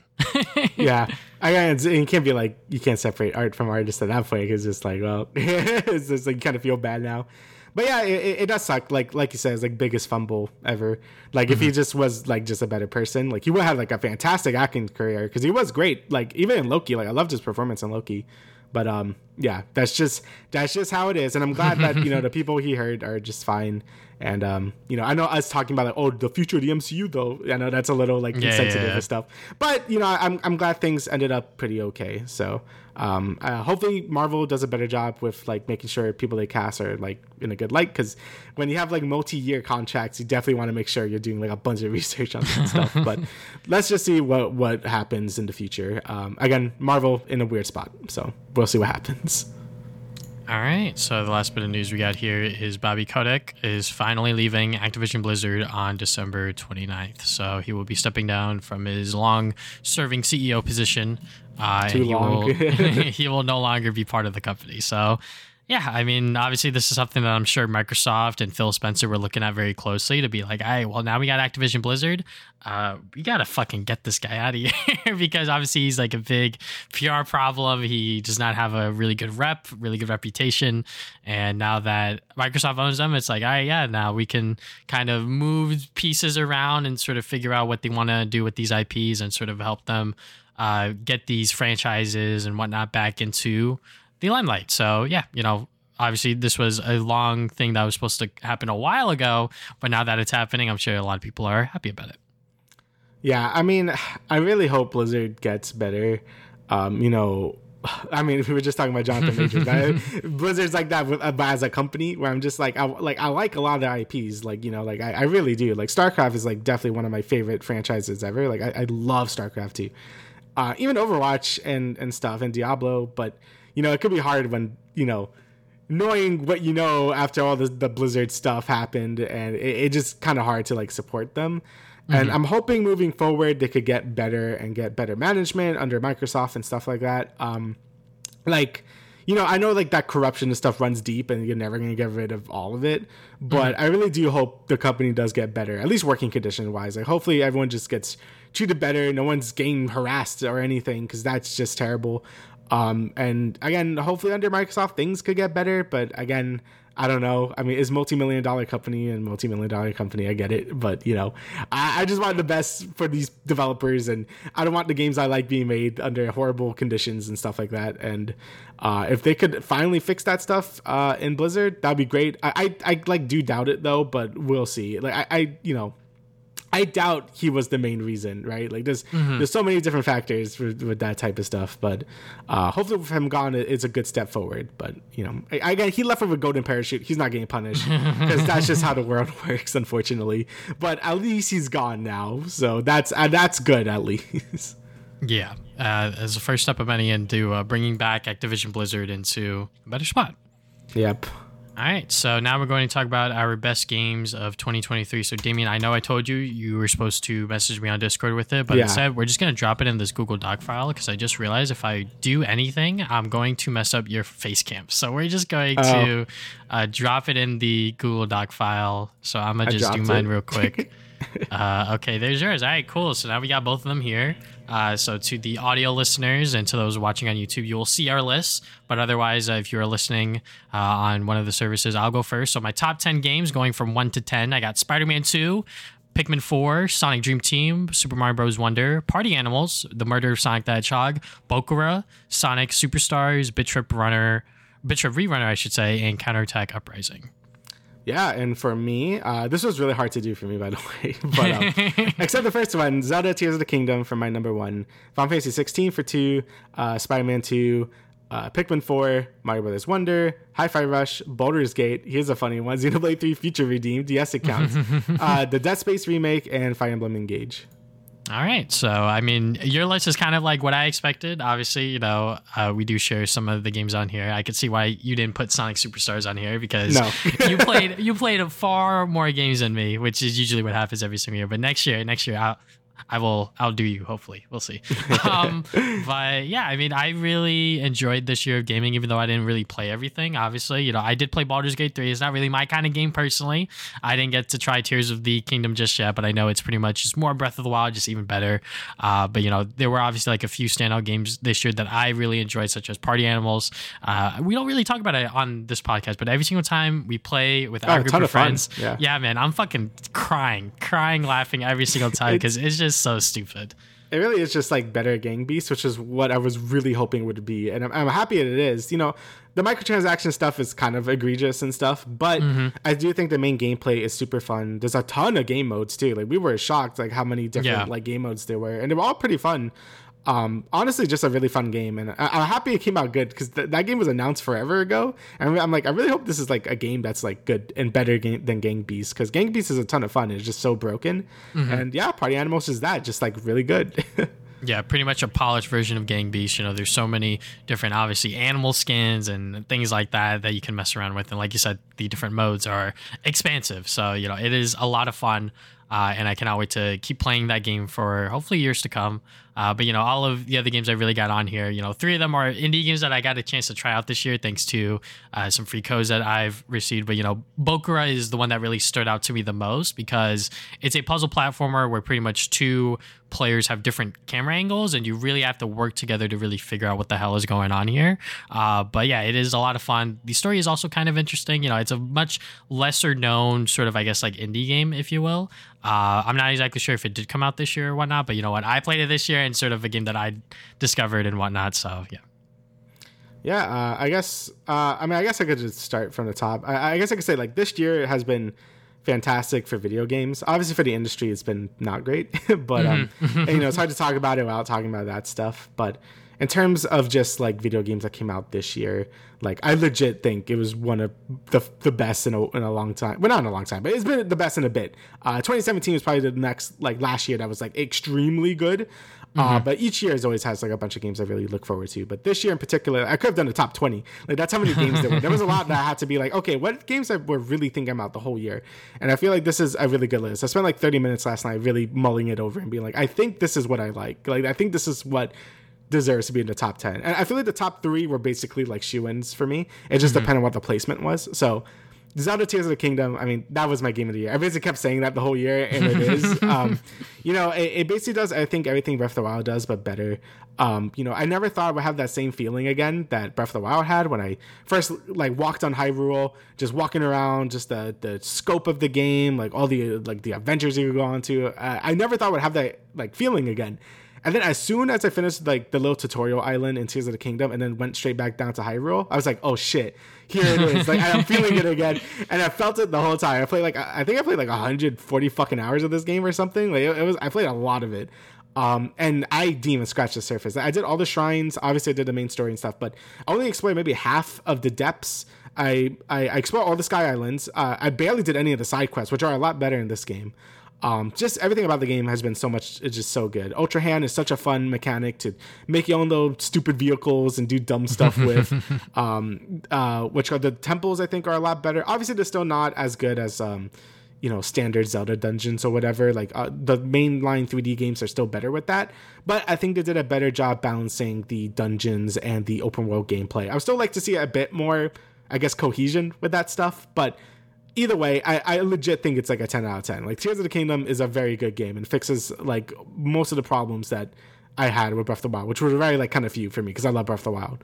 So I don't know, maybe you want to talk about your game of the year as well? I mean, I guess we could both talk about. I don't know how we're gonna do this.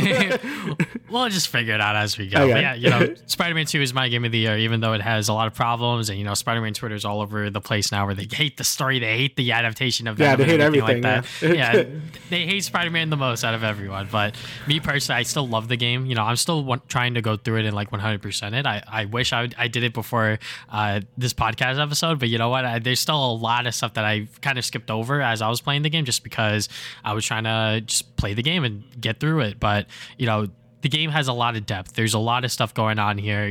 These stories may not be the best. There are certain things that I wish were better and whatnot, but without a doubt, like I really love what they did with Harry as a character. I love what they did with his relationship as Peter's best friend and sort of how he was introduced in the beginning of the game and everything like that. And then with the gameplay aspects, obviously like the web swinging, the goddamn web wings. I tried to go back and play Spider-Man 2018, the remaster, because I still have yet to 100% that. And every single time I was trying to like block and like parry and like use like the web wings, and I'm like, oh yeah, I'm playing like the older games. So a lot of like the gameplay aspects is just so good.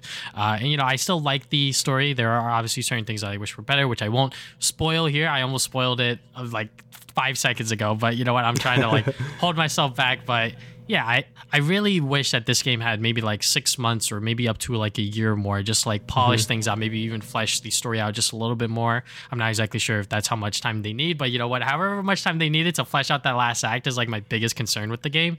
Even then, it is still my game of the year because I love Pikmin 4, like, which I will talk about soon, but really Spider-Man 2 was like so much fun for me. Yeah, so like for me, it was, I feel like Final Fantasy 16 and Spider-Man 2 have like a lot of like similar issues, but like kind of different sides of the coin, which is why it was really hard for me to pick which, like if it was number 2 or 3. I feel like Final Fantasy 14 has like horrible pacing issues where it was just like you'll do this really, really hype thing, and then you have like hours of like nothing. And I feel like Spider-Man 2 needed more to really like sort of like the pacing was really good till like the halfway point in Spider-Man 2. Then things just went like rapid fire mode, and like I think it just needed a few more hours. Like maybe it needed like maybe 3 or 4 more hours, or maybe like 3-ish like more hours. Like I feel like Act 3 is definitely the sloppiest of the game, but I still think the game is really good. Like I think a lot of things that people bring up about it are fair criticisms, because there are problems with the game. But people saying like this game sucks or whatever, I do think that is a bit of an exaggeration. Yeah. The gameplay wise, it's great. Like, the swinging, like you said, it feels so good. I haven't gone back to 2018 since 2, but I'm sure if I did, I'll be like, yo, this feels like shit now, right? compared to Spider-Man 2. The web wings are super fun to use. I love like comboing like my wings and web swinging, and then do like the little boosty, like whatever the fuck it was called. I forgot what you call it, like the air dash thing you have. Yeah. Combat was also great. Like the symbiote powers were super fun to use. Miles is obviously still fun to use as well. I think gameplay wise, it's great. I also think that the open world activities were, I think there was less of them this time around, but it definitely felt like they felt a little more worthwhile to do than the first game. Like the first game had like 4 enemy bases to do, and it was just like kind of a drag. I feel like this game, the open world activities did feel a lot more to the point, and just felt a lot more worthwhile to do in general.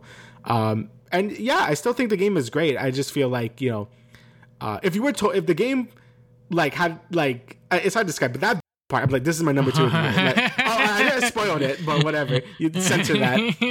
But that part was really good. And then after that, it went to Act 3, and I still liked it a lot, but I'm like, okay, I could see where the problems are and what the reviewers were saying in terms of story and stuff. But again, the game is still very good. I think it was a great follow-up, and I'm still really excited for the future of this Insomniac series.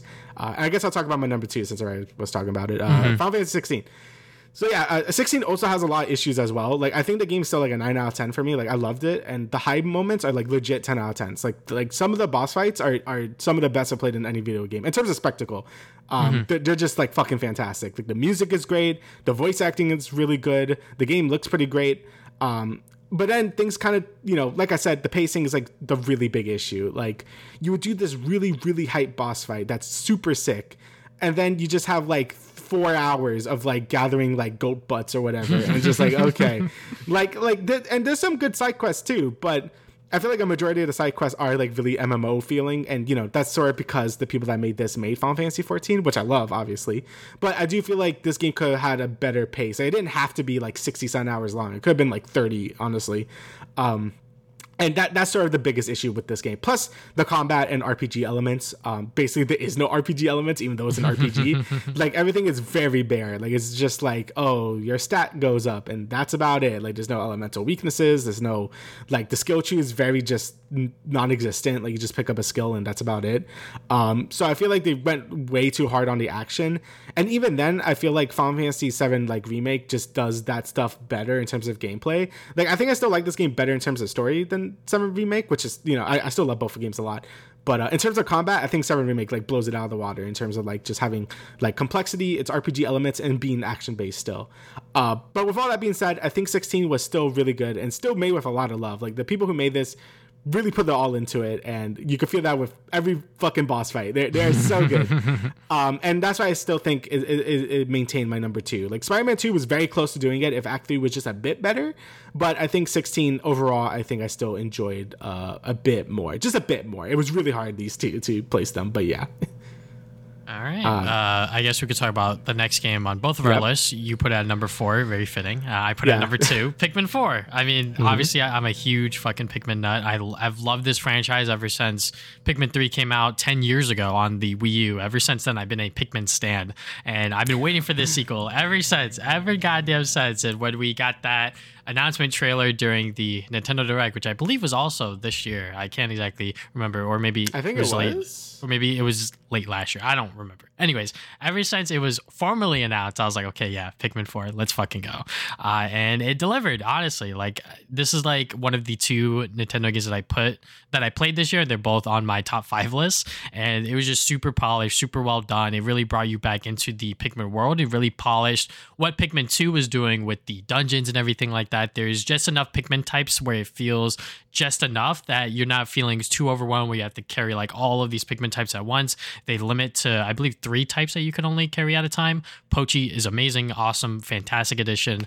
And yeah, honestly, I cannot really sing its praises enough. I still have to go back and like 100% it, but I really loved what they did with Pikmin 4. And honestly, if you haven't played a Pikmin game ever, you can jump right into this one. Don't be scared by that number 4. You can jump into this one because the first hour or so is like just full of tutorials, which is a negative for me personally, because I'm like, okay, I know what the fuck I'm doing, but like I understand that like they want to make sure that everyone knows what they're doing.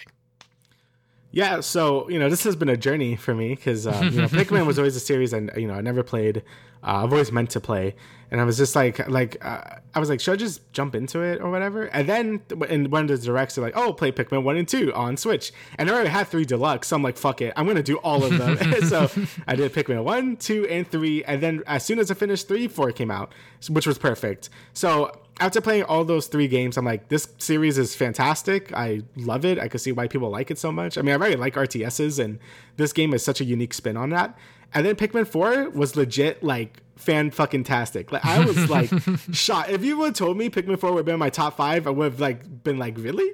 But it is like, it really is a great game, and it takes the best aspects of basically every Pikmin game. You have like the 3 like Pikmin from like Pikmin 1, like, so it's not like too crazy in terms of like Pikmin combinations. You have the dungeon crawling for Pikmin 2, but done way better. And then in Pikmin 3, you have like a bunch of the multiple captains again. Well, it's not multiple. You have Ochi, which kind of counts as a captain, but you do kind of reel it back a bit. But you still have like that Pikmin 3 type stuff in there as well, all the modern conveniences and stuff. But this game is just packed with content, so much to do. Like it took me 30 hours to basically do everything. The only things I haven't done were those really hard trials at the end, which I am not good enough to do. So I didn't even attempt to do them. Like I think I got like halfway through. I'm like, I can't do this, but I did everything else in the game, and it felt super worthwhile. Like there's a moment like in this game, and I'm like surprised it wasn't DLC. I'm like, this isn't DLC. Like I could just do this. That's crazy. So yeah, this definitely felt like it was worth like the 10-something year wait from Pikmin 3 to 4. Like they packed this game with a bunch of content, and it was just super good. Like it looks great. The game is just super addicting still. I've always really loved the treasure. Well, I love the treasure mechanic in Pikmin 2. I think that game was just like, it just didn't do it good enough. I think Pikmin 4 really realized like how to do it, and it did it really well by having like these handcrafted dungeons instead of them being randomly generated, which like really helps a lot of the issues dungeons had. So yeah, Pikmin 4 extremely good. Like I'm happy I finally played the whole series, and I had no doubt it was gonna be in my top 5 after I played it. So yeah. Yep. Now here's to another 10 years for Pikmin 5. Yep. 10 more years for Pikmin 5. Yep. But yeah, I mean, I'll let you pick another one of your games, and then we could just go from there. Okay. I guess we could talk about a Mario Wonder. So this is like my last game on my top 5. It was great. Like it was amazing as well. Like again, Nintendo fucking killed it this year. Like half of my list is Nintendo games, and that really shows how insane they were this year. And that's not even to mention like Metroid Prime Remaster, which I was close to putting here, but I felt like it was a little too like I feel it was a remaster. It feels a little bit cheating, so I didn't. But either way, Mario Wonder is really good. I feel like we've been waiting for like a really good 2D Mario since probably. Like I like the new Super Mario games. Like I think New Super Mario Brothers, like the first one on DS, is like really good, and the Wii one is also really good because it introduced like the local co-op, and I have a lot of good memories with that as well. But I feel like after that it started to get a bit samey. Like the 3DS one was probably the worst one because like, oh, here's the coins, and like, all right, who cares about that? Yep. And then you have the Wii U one was also good, but also felt a bit, it's just like we've seen this before. Like, the aesthetic is not really doing it for anyone anymore. You could add new power-ups, so it's like, who really cares? Wonder really felt like a breath of fresh air for like 2D Mario. I said to my brother, I'm like, this feels like a 3D Mario game, but like 2D with the amount of quality it has. The animations are so lively and fun. The game looks like amazing on Switch. The new power-ups are really fun to use as well. Like Elephant Mario is just fun to just run around and hit people with your trunk and shit. And of course, the Wonder Flowers are amazing. Just changing the whole stage like halfway through. So like maybe a different gameplay style, or like it's like a musical now. It's just great. Like it's just a wonderful. I know it's fucking pun. But it is a wonderful experience from start to end. Like really, the only downside of this game is the boss fights being like kind of lame. Like the final boss is good, but all the Bowser Jr. fights, I'm like, it's kind of lame. And it sucks because I feel like they could have done some really creative fights with the Wonder Flowers and stuff. But but yeah, unfortunately, that's just like the only downside to it. And I guess it maybe being a bit too easy for some, more veteran Mario fans, but I don't mind that. I feel like as long as the game is like fun and creative, I'm probably going to value that a bit more than challenge. And even then, the game still has like plenty of challenging levels, especially like the final trial. That shit took me like an hour, and it was like hard. So, but yeah, Mario Wonder is just fantastic. I loved it.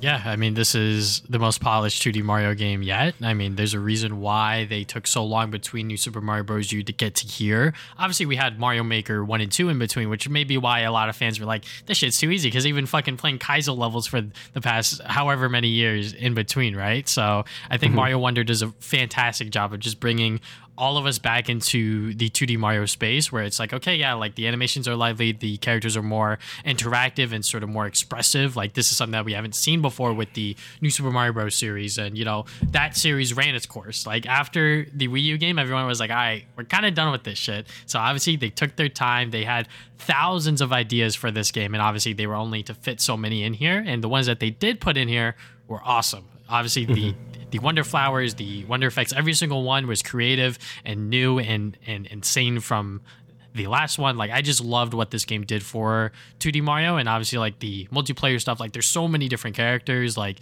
even though they all pretty much play the same except for Yoshi and Nabbit, I think that was fine because obviously we had the badge system. The badge system was like the biggest like addition for this game, and I think that it worked really well because obviously you could only pick one at a time, and most of them were pretty balanced, like because you could only pick one at a time, and none of them were universally for like every single level. Like you can choose one to use for every single level, but there may be like a badge that might be more ideal or more sort of, I guess, optimal for that level, if you will. So trial and error is very key.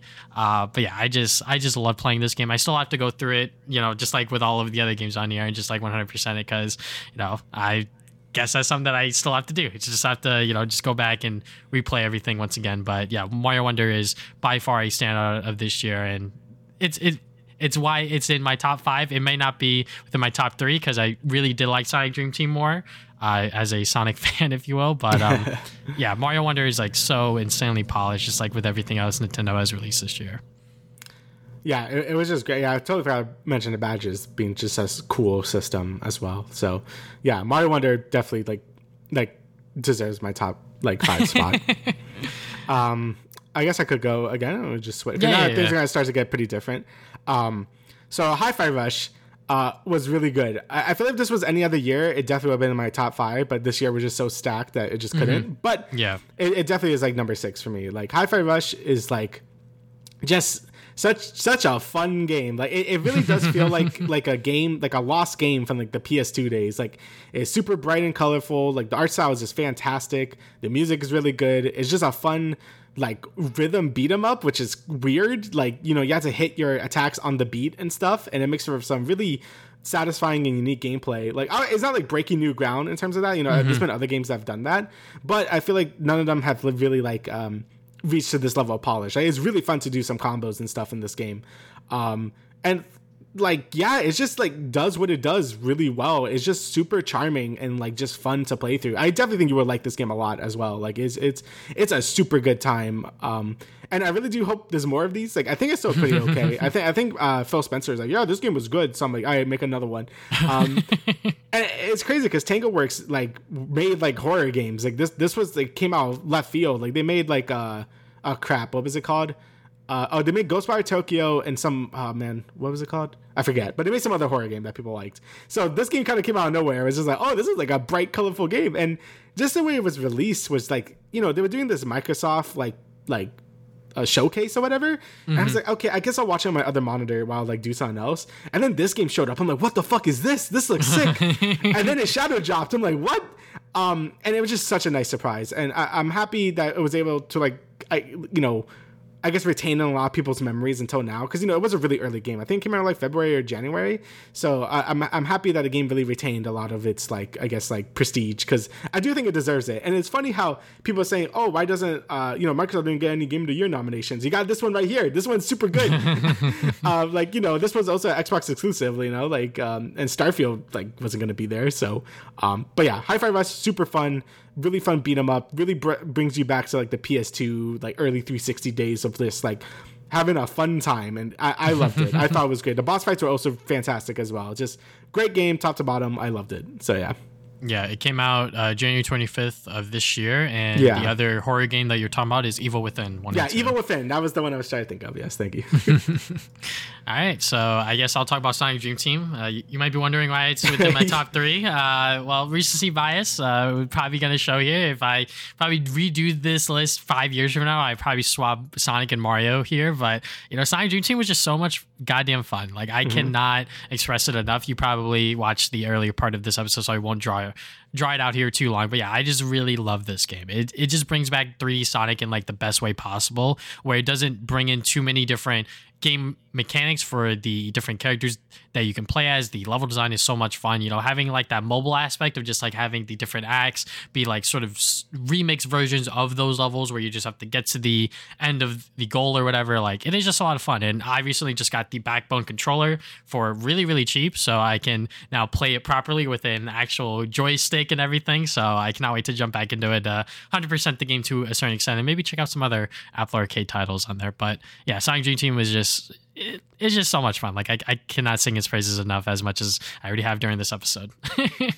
Yeah, I mean, I feel like if this game was on console, it could have been on this list for me as well. The only thing holding it back is is the controls, which is kind of a big deal for a platformer. Yeah. Even then, it wasn't like horrible. Like, it was still like super fun to play through. And I legit think it's one of the best 3D Sonic games in recent memory, which is kind of sad, but also like really shows how much like love and care they put into this game. Like, it's one of those examples, like, they didn't have to go this hard, but they did, and they did. The game was just super fun, really pleasant. It's crazy how this like one mobile game is better than like what's that game called? Forces. Like Yeah. 100%. Like, I don't know how they did it, but it uses the best of like boost formula, adventure type gameplay. It just did it all really good. Obviously, I'm not gonna talk about it too much because before this we had like a 40-minute blog talking about it. But yes, it's very good. Sonic Dream Team was a very good game, and I'm happy it exists, and hopefully it gets ported to consoles, because like I said in the other part of the show, I do want more people to play this, and I would love to like basically 100% it if it does go on like Switch or something. Like, that would be something I would really look forward to. So hopefully that happens in the next year or so. But yeah, I guess next up for me, big game here, Baldur's Gate 3. The reason this is not higher is because I'm playing it with someone and I didn't finish it yet, which does feel a bit cheating, but I have put like 70 hours into it and I'm basically at the very end. So I feel like I know what the final fights are going to be and stuff. So I feel like I'm pretty okay putting this here. Baldur's Gate 3 is fantastic. Like, it is like a really good Western RPG, and it's something I didn't expect it to gain so much clout, I guess. Like, when they were showing this game off, I really like Divinity Original Sin 2, which was like the last game they made. But when they were showing Baldur's Gate 3, like, no one was really talking about it. Like, I'm like, this looks really good. It looks like a big improvement over Divinity Original Sin 2. And I really thought this was going to be a sleeper hit for 2023, but it ended up being the hit of 2023, which I did not see coming. Like, as soon as this game came out, that's when it blew up. And it deserves it. Everything about the game has been handled with so much care. All the character animations look great. Compared to Starfield, I'm going to bring up Starfield a bit here, but compared to Starfield, a lot of the facial animations are like night and day. Like this studio is way smaller than Bethesda, and they killed it with the voice acting, the dialogue choices, just choices in general. There's so many different outcomes you could do in this game that affects like the quest you're on and all that stuff. And like Bethesda dreams they could do something like that. I think the combat is a ton of fun. I think it starts off a bit slow, and it's definitely not for everyone, since it's basically like turn-based tactics type gameplay. And again, that stuff isn't for everyone. But I think as you get deeper into the game and start unlocking more skills and perks or whatever, I think the combat really starts to shine. I'm playing as like a sorcerer, and by the end game, I could like fling like 3 spells in one turn, and they hit for like 100 damage, and it feels pretty sick. And the combat encounters really do challenge you as well. Like, they get pretty hard towards the end game. Granted, this run, we're basically going full chaotic. Like, we're like killing basically everyone. If I was playing the game, I would not be doing that. But like, that's just how we're doing things. And it's just a ton of fun. Like, I can't speak too much for the story because there's so many story plots going on. And when you're playing with someone else, it's kind of hard to pay attention to it. I'm not as attentive to the story as I normally would be. But it's definitely a game I would love to replay, since the game is so replayable with so many different dialogue choices and story choices and class choices as well, to play roll a whole new class and stuff. It's definitely going to be a game I'd play in the future again, because there's just so much to offer in this game. You could easily get like hundreds of hours in this game. That's just how much stuff there is to this game. But I will say, well, that praise out of the way, even if I did finish it and play it by myself and stuff, I still don't know if it will break top 5 just because of how buggy Act 3 is. Act 3 is very buggy. There was a lot of times where my friend couldn't move, I couldn't move, enemies would just glitch out and like just disappear, so we couldn't finish a quest or whatever. A lot of crashes as well. They fixed most of this stuff by now, but when I got up to Act 3, it was honestly kind of like disheartening. I'm like, this kind of sucks. So, and people were saying that, like, yeah, Act 3 is pretty rough, and they weren't lying. Act 3 was really rough. I think now they're basically ironed out most of the Act 3 bugs, so it should be fine. And if you start playing it now, you won't get up to Act 3 till like 50 hours in anyway, so you'll probably be fine. But I do think that is worth addressing, because I feel like a lot of people kind of gloss over that. And I don't think that's necessarily fair to some other games. Like, Spider-Man 2 also had bugs, some games have bugs. And I feel like with Baldur's Gate 3, it doesn't get mentioned as much as like other games, just because, people really like it, which is fair. I think the game is fucking fantastic. But I think it's important to bring up that I think Act 3 was like, really hot off the oven. But now that it's all fixed, and if you're playing on PC, I don't know how the consoles are, but on PC, it's a fantastic RPG. Definitely recommend it to anyone that loves these type of games. And playing it with friends is a good time as well. Like, I think it's a fun, like, sort of co-op game as well. So, yeah, Baldur's Gate 3 is really goddamn good. All right, so I guess I'll pick one of my games from here. I guess I'll talk about my number 8 pick, which is Sonic Superstars. If I play more games on here, this game would not be up here. That wouldn't be my top 15, but yeah. But yeah, Sonic Superstars came out this year. This was pretty much Sonic Team's biggest Sonic game released this year, and they were going back to 2D Sonic, and they were doing it in 3D, and it unfortunately missed a lot of marks. I think the main story mode is fine. I think that gameplay is good. What you do with those characters, what you can do with the emerald powers, everything like that, the 4 different characters you could play as, all good and dandy there.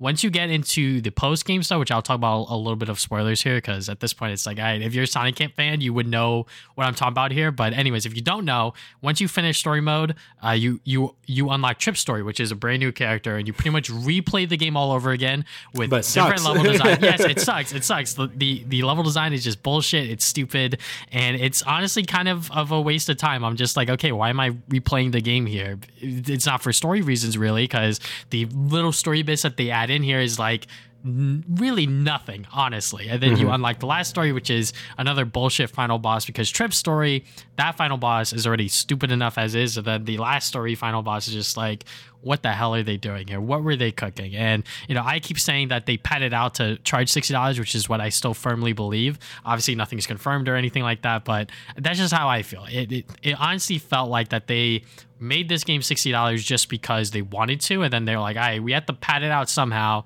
so we're just gonna make the player replay the whole game again as this new character, Trip, who is cool. She is like a nice design and everything like that. I'm down for new Sonic characters, even though we have too goddamn many. But the way that they introduced her and everything like that, it was just not that great. And then obviously the levels, the goddamn bosses are just so stupid and so time consuming that it is just not fun. So. Yeah, like those bosses, like I definitely feel like if you do play the game or you do go out of your way to buy it, since it's on sale, like it's been on sale like pretty frequently. If it's like $30, I think that's fair. I think that's what should have been priced originally to begin with. But if you buy on sale, honestly, just play the main story. Don't bother with Trip stuff. Don't bother with the Supersonic stuff. It really isn't worth it. Like the Trip storyline is just not fun. The bosses take way too long to kill. The Fang fight at the end made me want to like actually kill myself. It was terrible. And the Supersonic fight is just an RNG fest of like, if you could get enough rings and if it does the right pattern at the right time. And your reward for it is just like whatever. Like there's like no story, so like who cares? And it just wasn't very fun. But I think underneath all that, it is a good game. Like I think the base stages and like just the base campaign is a fun time. It's just everything surrounding it just isn't great. Like the trip story, the boss fights, and the multiplayer is a mess as well. So yeah, I wouldn't put it on my top 10, but there's good moments on it. So I will say that. Yeah. All right. So next up for me is kind of cheating, but kind of not. If people could put Cyberpunk Phantom Liberty on here, I could do this. So Xenoblade 3 Future Redeemed, and honestly, this feels a bit more appropriate because it is basically a new game. Because it's not it is an expansion, but it's like a whole new thing. Like Phantom Liberty, you have to play the game, the base Cyberpunk, to get to it. This one is just like you just start a new game and there you go.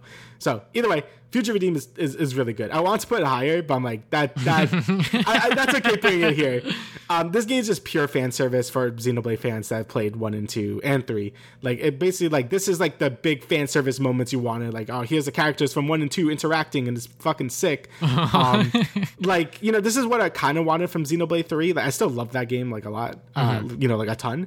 But there were some moments where I'm like, I wish they did more with the crossover aspects of that game. But I get it. I want to focus on the original characters for that game, and I think that's fair. But this game is basically like, okay, here's all the things that you wanted. Like, here's all the interactions you wanted to see and stuff. And it was amazing. And in terms of gameplay and stuff, obviously it's the more standard Xenoblade fare. Like, it's like sort of like MMO light type thing. You have your tank healers and DPS and you do stuff. But I do really enjoy how they did exploration and leveling up in this game, where obviously you level up the same, but to get more skills and stuff, you basically have to explore and stuff, which is what I do anyway, because exploring is like the best part about Xenoblade. But it feels extra rewarding because instead of getting, you get your items as usual and stuff, but you also get like ability points, and you could put that into stuff, and you get like a whole bunch of progression trees just by exploring and just playing the game and stuff. And I really like that a lot. And I hope the next Xenoblade game really borrows a lot from this game's progression system, because I thought it was super addicting to play. And I think Xenoblade in general is always really addicting to play because like it's just fun to explore and find all the bunch of hidden stuff. But this game really rewards you for that.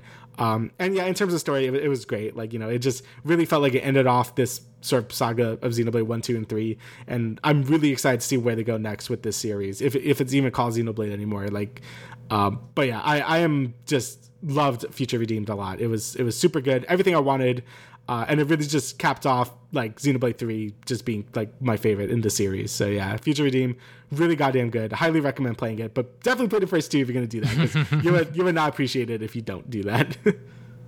All right. So I guess the last game I'll talk about here is the Murder of Sonic the Hedgehog. Not that I don't want to talk about Bit Trip and Counterattack Uprising, but they're good indie games, but not indie games that I necessarily fell in love with. They were just 2 extra games that I had to stack on here to make my top 10 games list for this episode. But Murder of Sonic the Hedgehog, it is a free-to-play April Fool's joke that they dropped this year, where it was just a visual novel and you got to see these Sonic characters interact with each other, and it was fun. It was cute. Nothing too crazy, nothing too mind-blowing or anything like that. But if you like Sonic, you will like this, and if you haven't played it yet, check it out.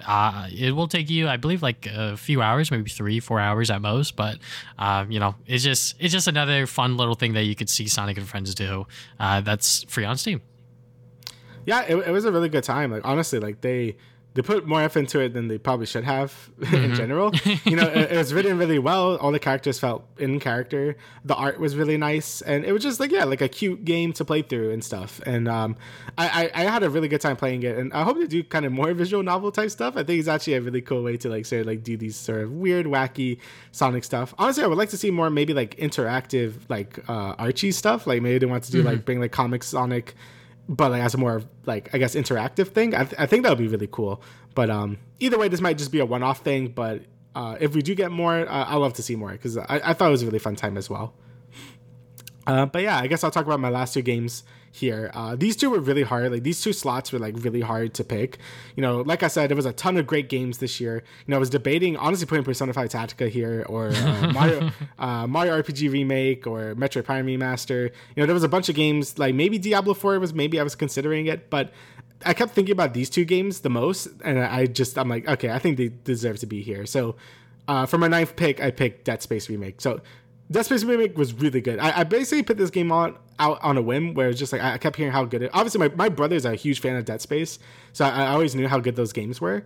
And sort of me kind of being more into survival horror games now, I guess. Like, I played RE2 before this, and I played. I wouldn't really. I guess Last of Us counts as one, but I wasn't kind of as big as it is more story based. But I'm like, okay, I'm starting to like these games a lot.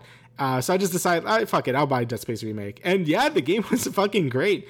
It's a lot more action-based than something like Resident Evil 2 Remake, where that game is a lot more like, like you're weak and shit and you gotta like run around like stuff. Dead Space I know it's a lot more like Resident Evil 4, which I have not played yet, and I really wish I did before this, but, time. But yeah, the game was great. Like, it's scary as shit. Like, the necromorphs are like terrifying. But you also are very powerful. Like, the game is just fun to play as well. Like, you have a really unique system where you have to cut off all their limbs or else they like just won't die. So you can't just like headshot. You gotta cut off all their like arms and legs and shit. And it makes there some really cool gameplay and stuff. I just love how visual it is, like how the visual effects are. Obviously, it's like very gory and shit. It's very like bleak. It's very like Alien 1. Like, if you ever watch Alien 1, it's basically like that. And I just really dug the aesthetic as well. And apparently they added a lot of cool things to this remake that weren't in the original. Like, they added like a lot of new story beats that my brother was telling me about, where I'm like, oh wow, I can't even imagine the game without those story beats. And Isaac talks in this one too, which he didn't do in the original game as well, which also adds to the game as well. So it was like a lot more than just like they did a lot for this game that was like went above and beyond what most remakes do. So I think for that, it was just really good. Like, it's definitely like up there as one of my favorite survival horror games now. I think RE2 still kind of beats it because, it does the survival horror stuff like better. But in terms of like just an action game, I guess, as well, this game is very good. I'm really excited to see how RE4 stacks to it because, I know that's another big sort of like survival horror game with action that's also really good. But Dead Space Remake was really good. I highly recommend it to anyone that I guess wants to get a little spooked, but is also really fun. And last, I really didn't think I would put this game here, but Fire Emblem Engage. I kept thinking about this game the whole fucking year. Like, I was like, I've never felt. I don't know if I know the game is good. The game is really good. Like, gameplay wise, like this is like the best Fire Emblem game I've played. Gameplay wise, story wise is absolute dog shit. Like, I'm like it's fine. Like, there's some fine elements to it. Like, I do like the characters and stuff, but it's very tropey. Like, it's very anime, which is fine. I like anime, but after things like Three Houses, which I adore, like that's one of my favorite RPGs ever. It does feel a little off-putting to get this game where I'm just like, it's like the total opposite in terms of like story and stuff. But everything else this game does, it does very, very well. Like, I think the combat and just gameplay is so good. All the maps are super well thought out. Like, you really have to think about what you're doing with a lot of these maps because they introduce like new elements to go through. Like, I feel like a lot of other Fire Emblem games, especially Three Houses, like I love Three Houses, but the map design in that game is really boring. Like, it's just like, here's the open plains, go kill each other, and that's it. This game, it always introduced like new things to the map, new things to look out for besides just like the enemies and stuff. That makes it, again, pardon the pun, but it's very engaging. And also in terms of just other mechanics, the engage system itself is like a ton of fun. I thought this would be dumb as shit because it's just like, oh, you get like a persona, but it's like Crom or whatever. But there's a lot of things you could do with it. Like, you could like sort of like multi-class by taking their skills and putting it on your character and then switch your emblem to a different character and get their skills. And you can make some of the most broken characters I ever made in a Fire Emblem game. Like, some of my characters were critting every single attack and it was amazing. And yeah, like it's just like the build craft, the map design, the graphics are fantastic. Like the game looks great. Like, there's probably some of the best sort of like anime aesthetics I've seen on like, I guess, the Switch. Like, it just looks great. The music is also really good as well. There's just a lot going on for this game that I really like, but the story does bring it basically down to like 10. But everything else brings it up to the top 10, so it's lucky to be here because there was a lot of great games. Like, I was really close to being either this or Persona 5 Tactica, but I feel like in terms of gameplay, this definitely is like 10 out of 10. Like, the gameplay is so good. I think you would like this game a lot as well. Like, if you liked Awakening, I think this borrows a lot from that game as well. And you can just skip the story because who gives a shit? Like, I think like the gameplay is like very good. So yeah, overall, I think Fire Emblem Engage is really good. And if you wrote it off because the story is bad or it's like it looks too anime, I definitely recommend just giving it a shot because I think gameplay wise, it's definitely my favorite Fire Emblem in terms of gameplay. So yeah. Yeah, I mean, honestly, I've only played the Fire Emblem series for the gameplay. Hot take here. I don't really play for the story here. So I mean, I feel like most Fire Emblem games stories aren't that great. Like, I feel like Awakening was fine. Fates was not great. And Shadows of Valentia was like pretty good story wise. But Three Houses was the first one. I'm like, oh shit, like this shit is like good story wise. Yeah. But yeah, Fire Emblem Engage, I do think you would enjoy quite a bit. Yeah, Fire Emblem as a series, it's been a while since I've really gotten into them. I tried to get into Fates because Awakening is still like my favorite. That was like my gateway into it. And then I tried to play Three Houses or whatever. But time and everything. I was still in college, so and it's kind of hard to tell myself, all right, now let me get back into this, but I know it's going to take me like however many hours till I get through it. So maybe I'll check out Engage, maybe I won't. We'll see. Time is obviously of limited value, but yeah, that's pretty much our top 10 games of the year. Like we've said hundreds of times during this episode, 2023 has been a phenomenal year for gaming, and I hope that 2024 is able to keep it up. I doubt we're going to get this many big hitters, especially with surprises like Baldur's Gate 3 coming out of the goddamn woodworks, where it pretty much took the games industry by surprise and everyone was literally playing it. Everyone heard about it. And if you didn't hear about it, then I guess you're not really a true gamer. Joking aside, but yeah. Yeah, next year I'm fucked too, because I got Persona 5 Reload. Persona 3 Reload. You got Final Fantasy Rebirth. You got that other Atlas game they're making. The 14 expansion is coming. There's like 4 JRPGs that are like going to be long as shit coming out next year. So I'm so screwed. Like next year is also going to be a year for me. Like I don't know for everyone else, but for me that loves JRPGs, I'm fucked. So yeah. Yeah, and we will talk more about our most anticipated games next episode. But is there anything else you would like to add? Good sir. No, that's everything. All right, so thank you guys for listening to the Travis and Damian podcast, episode 128. We will see you guys 2 weeks from now with another episode. Later.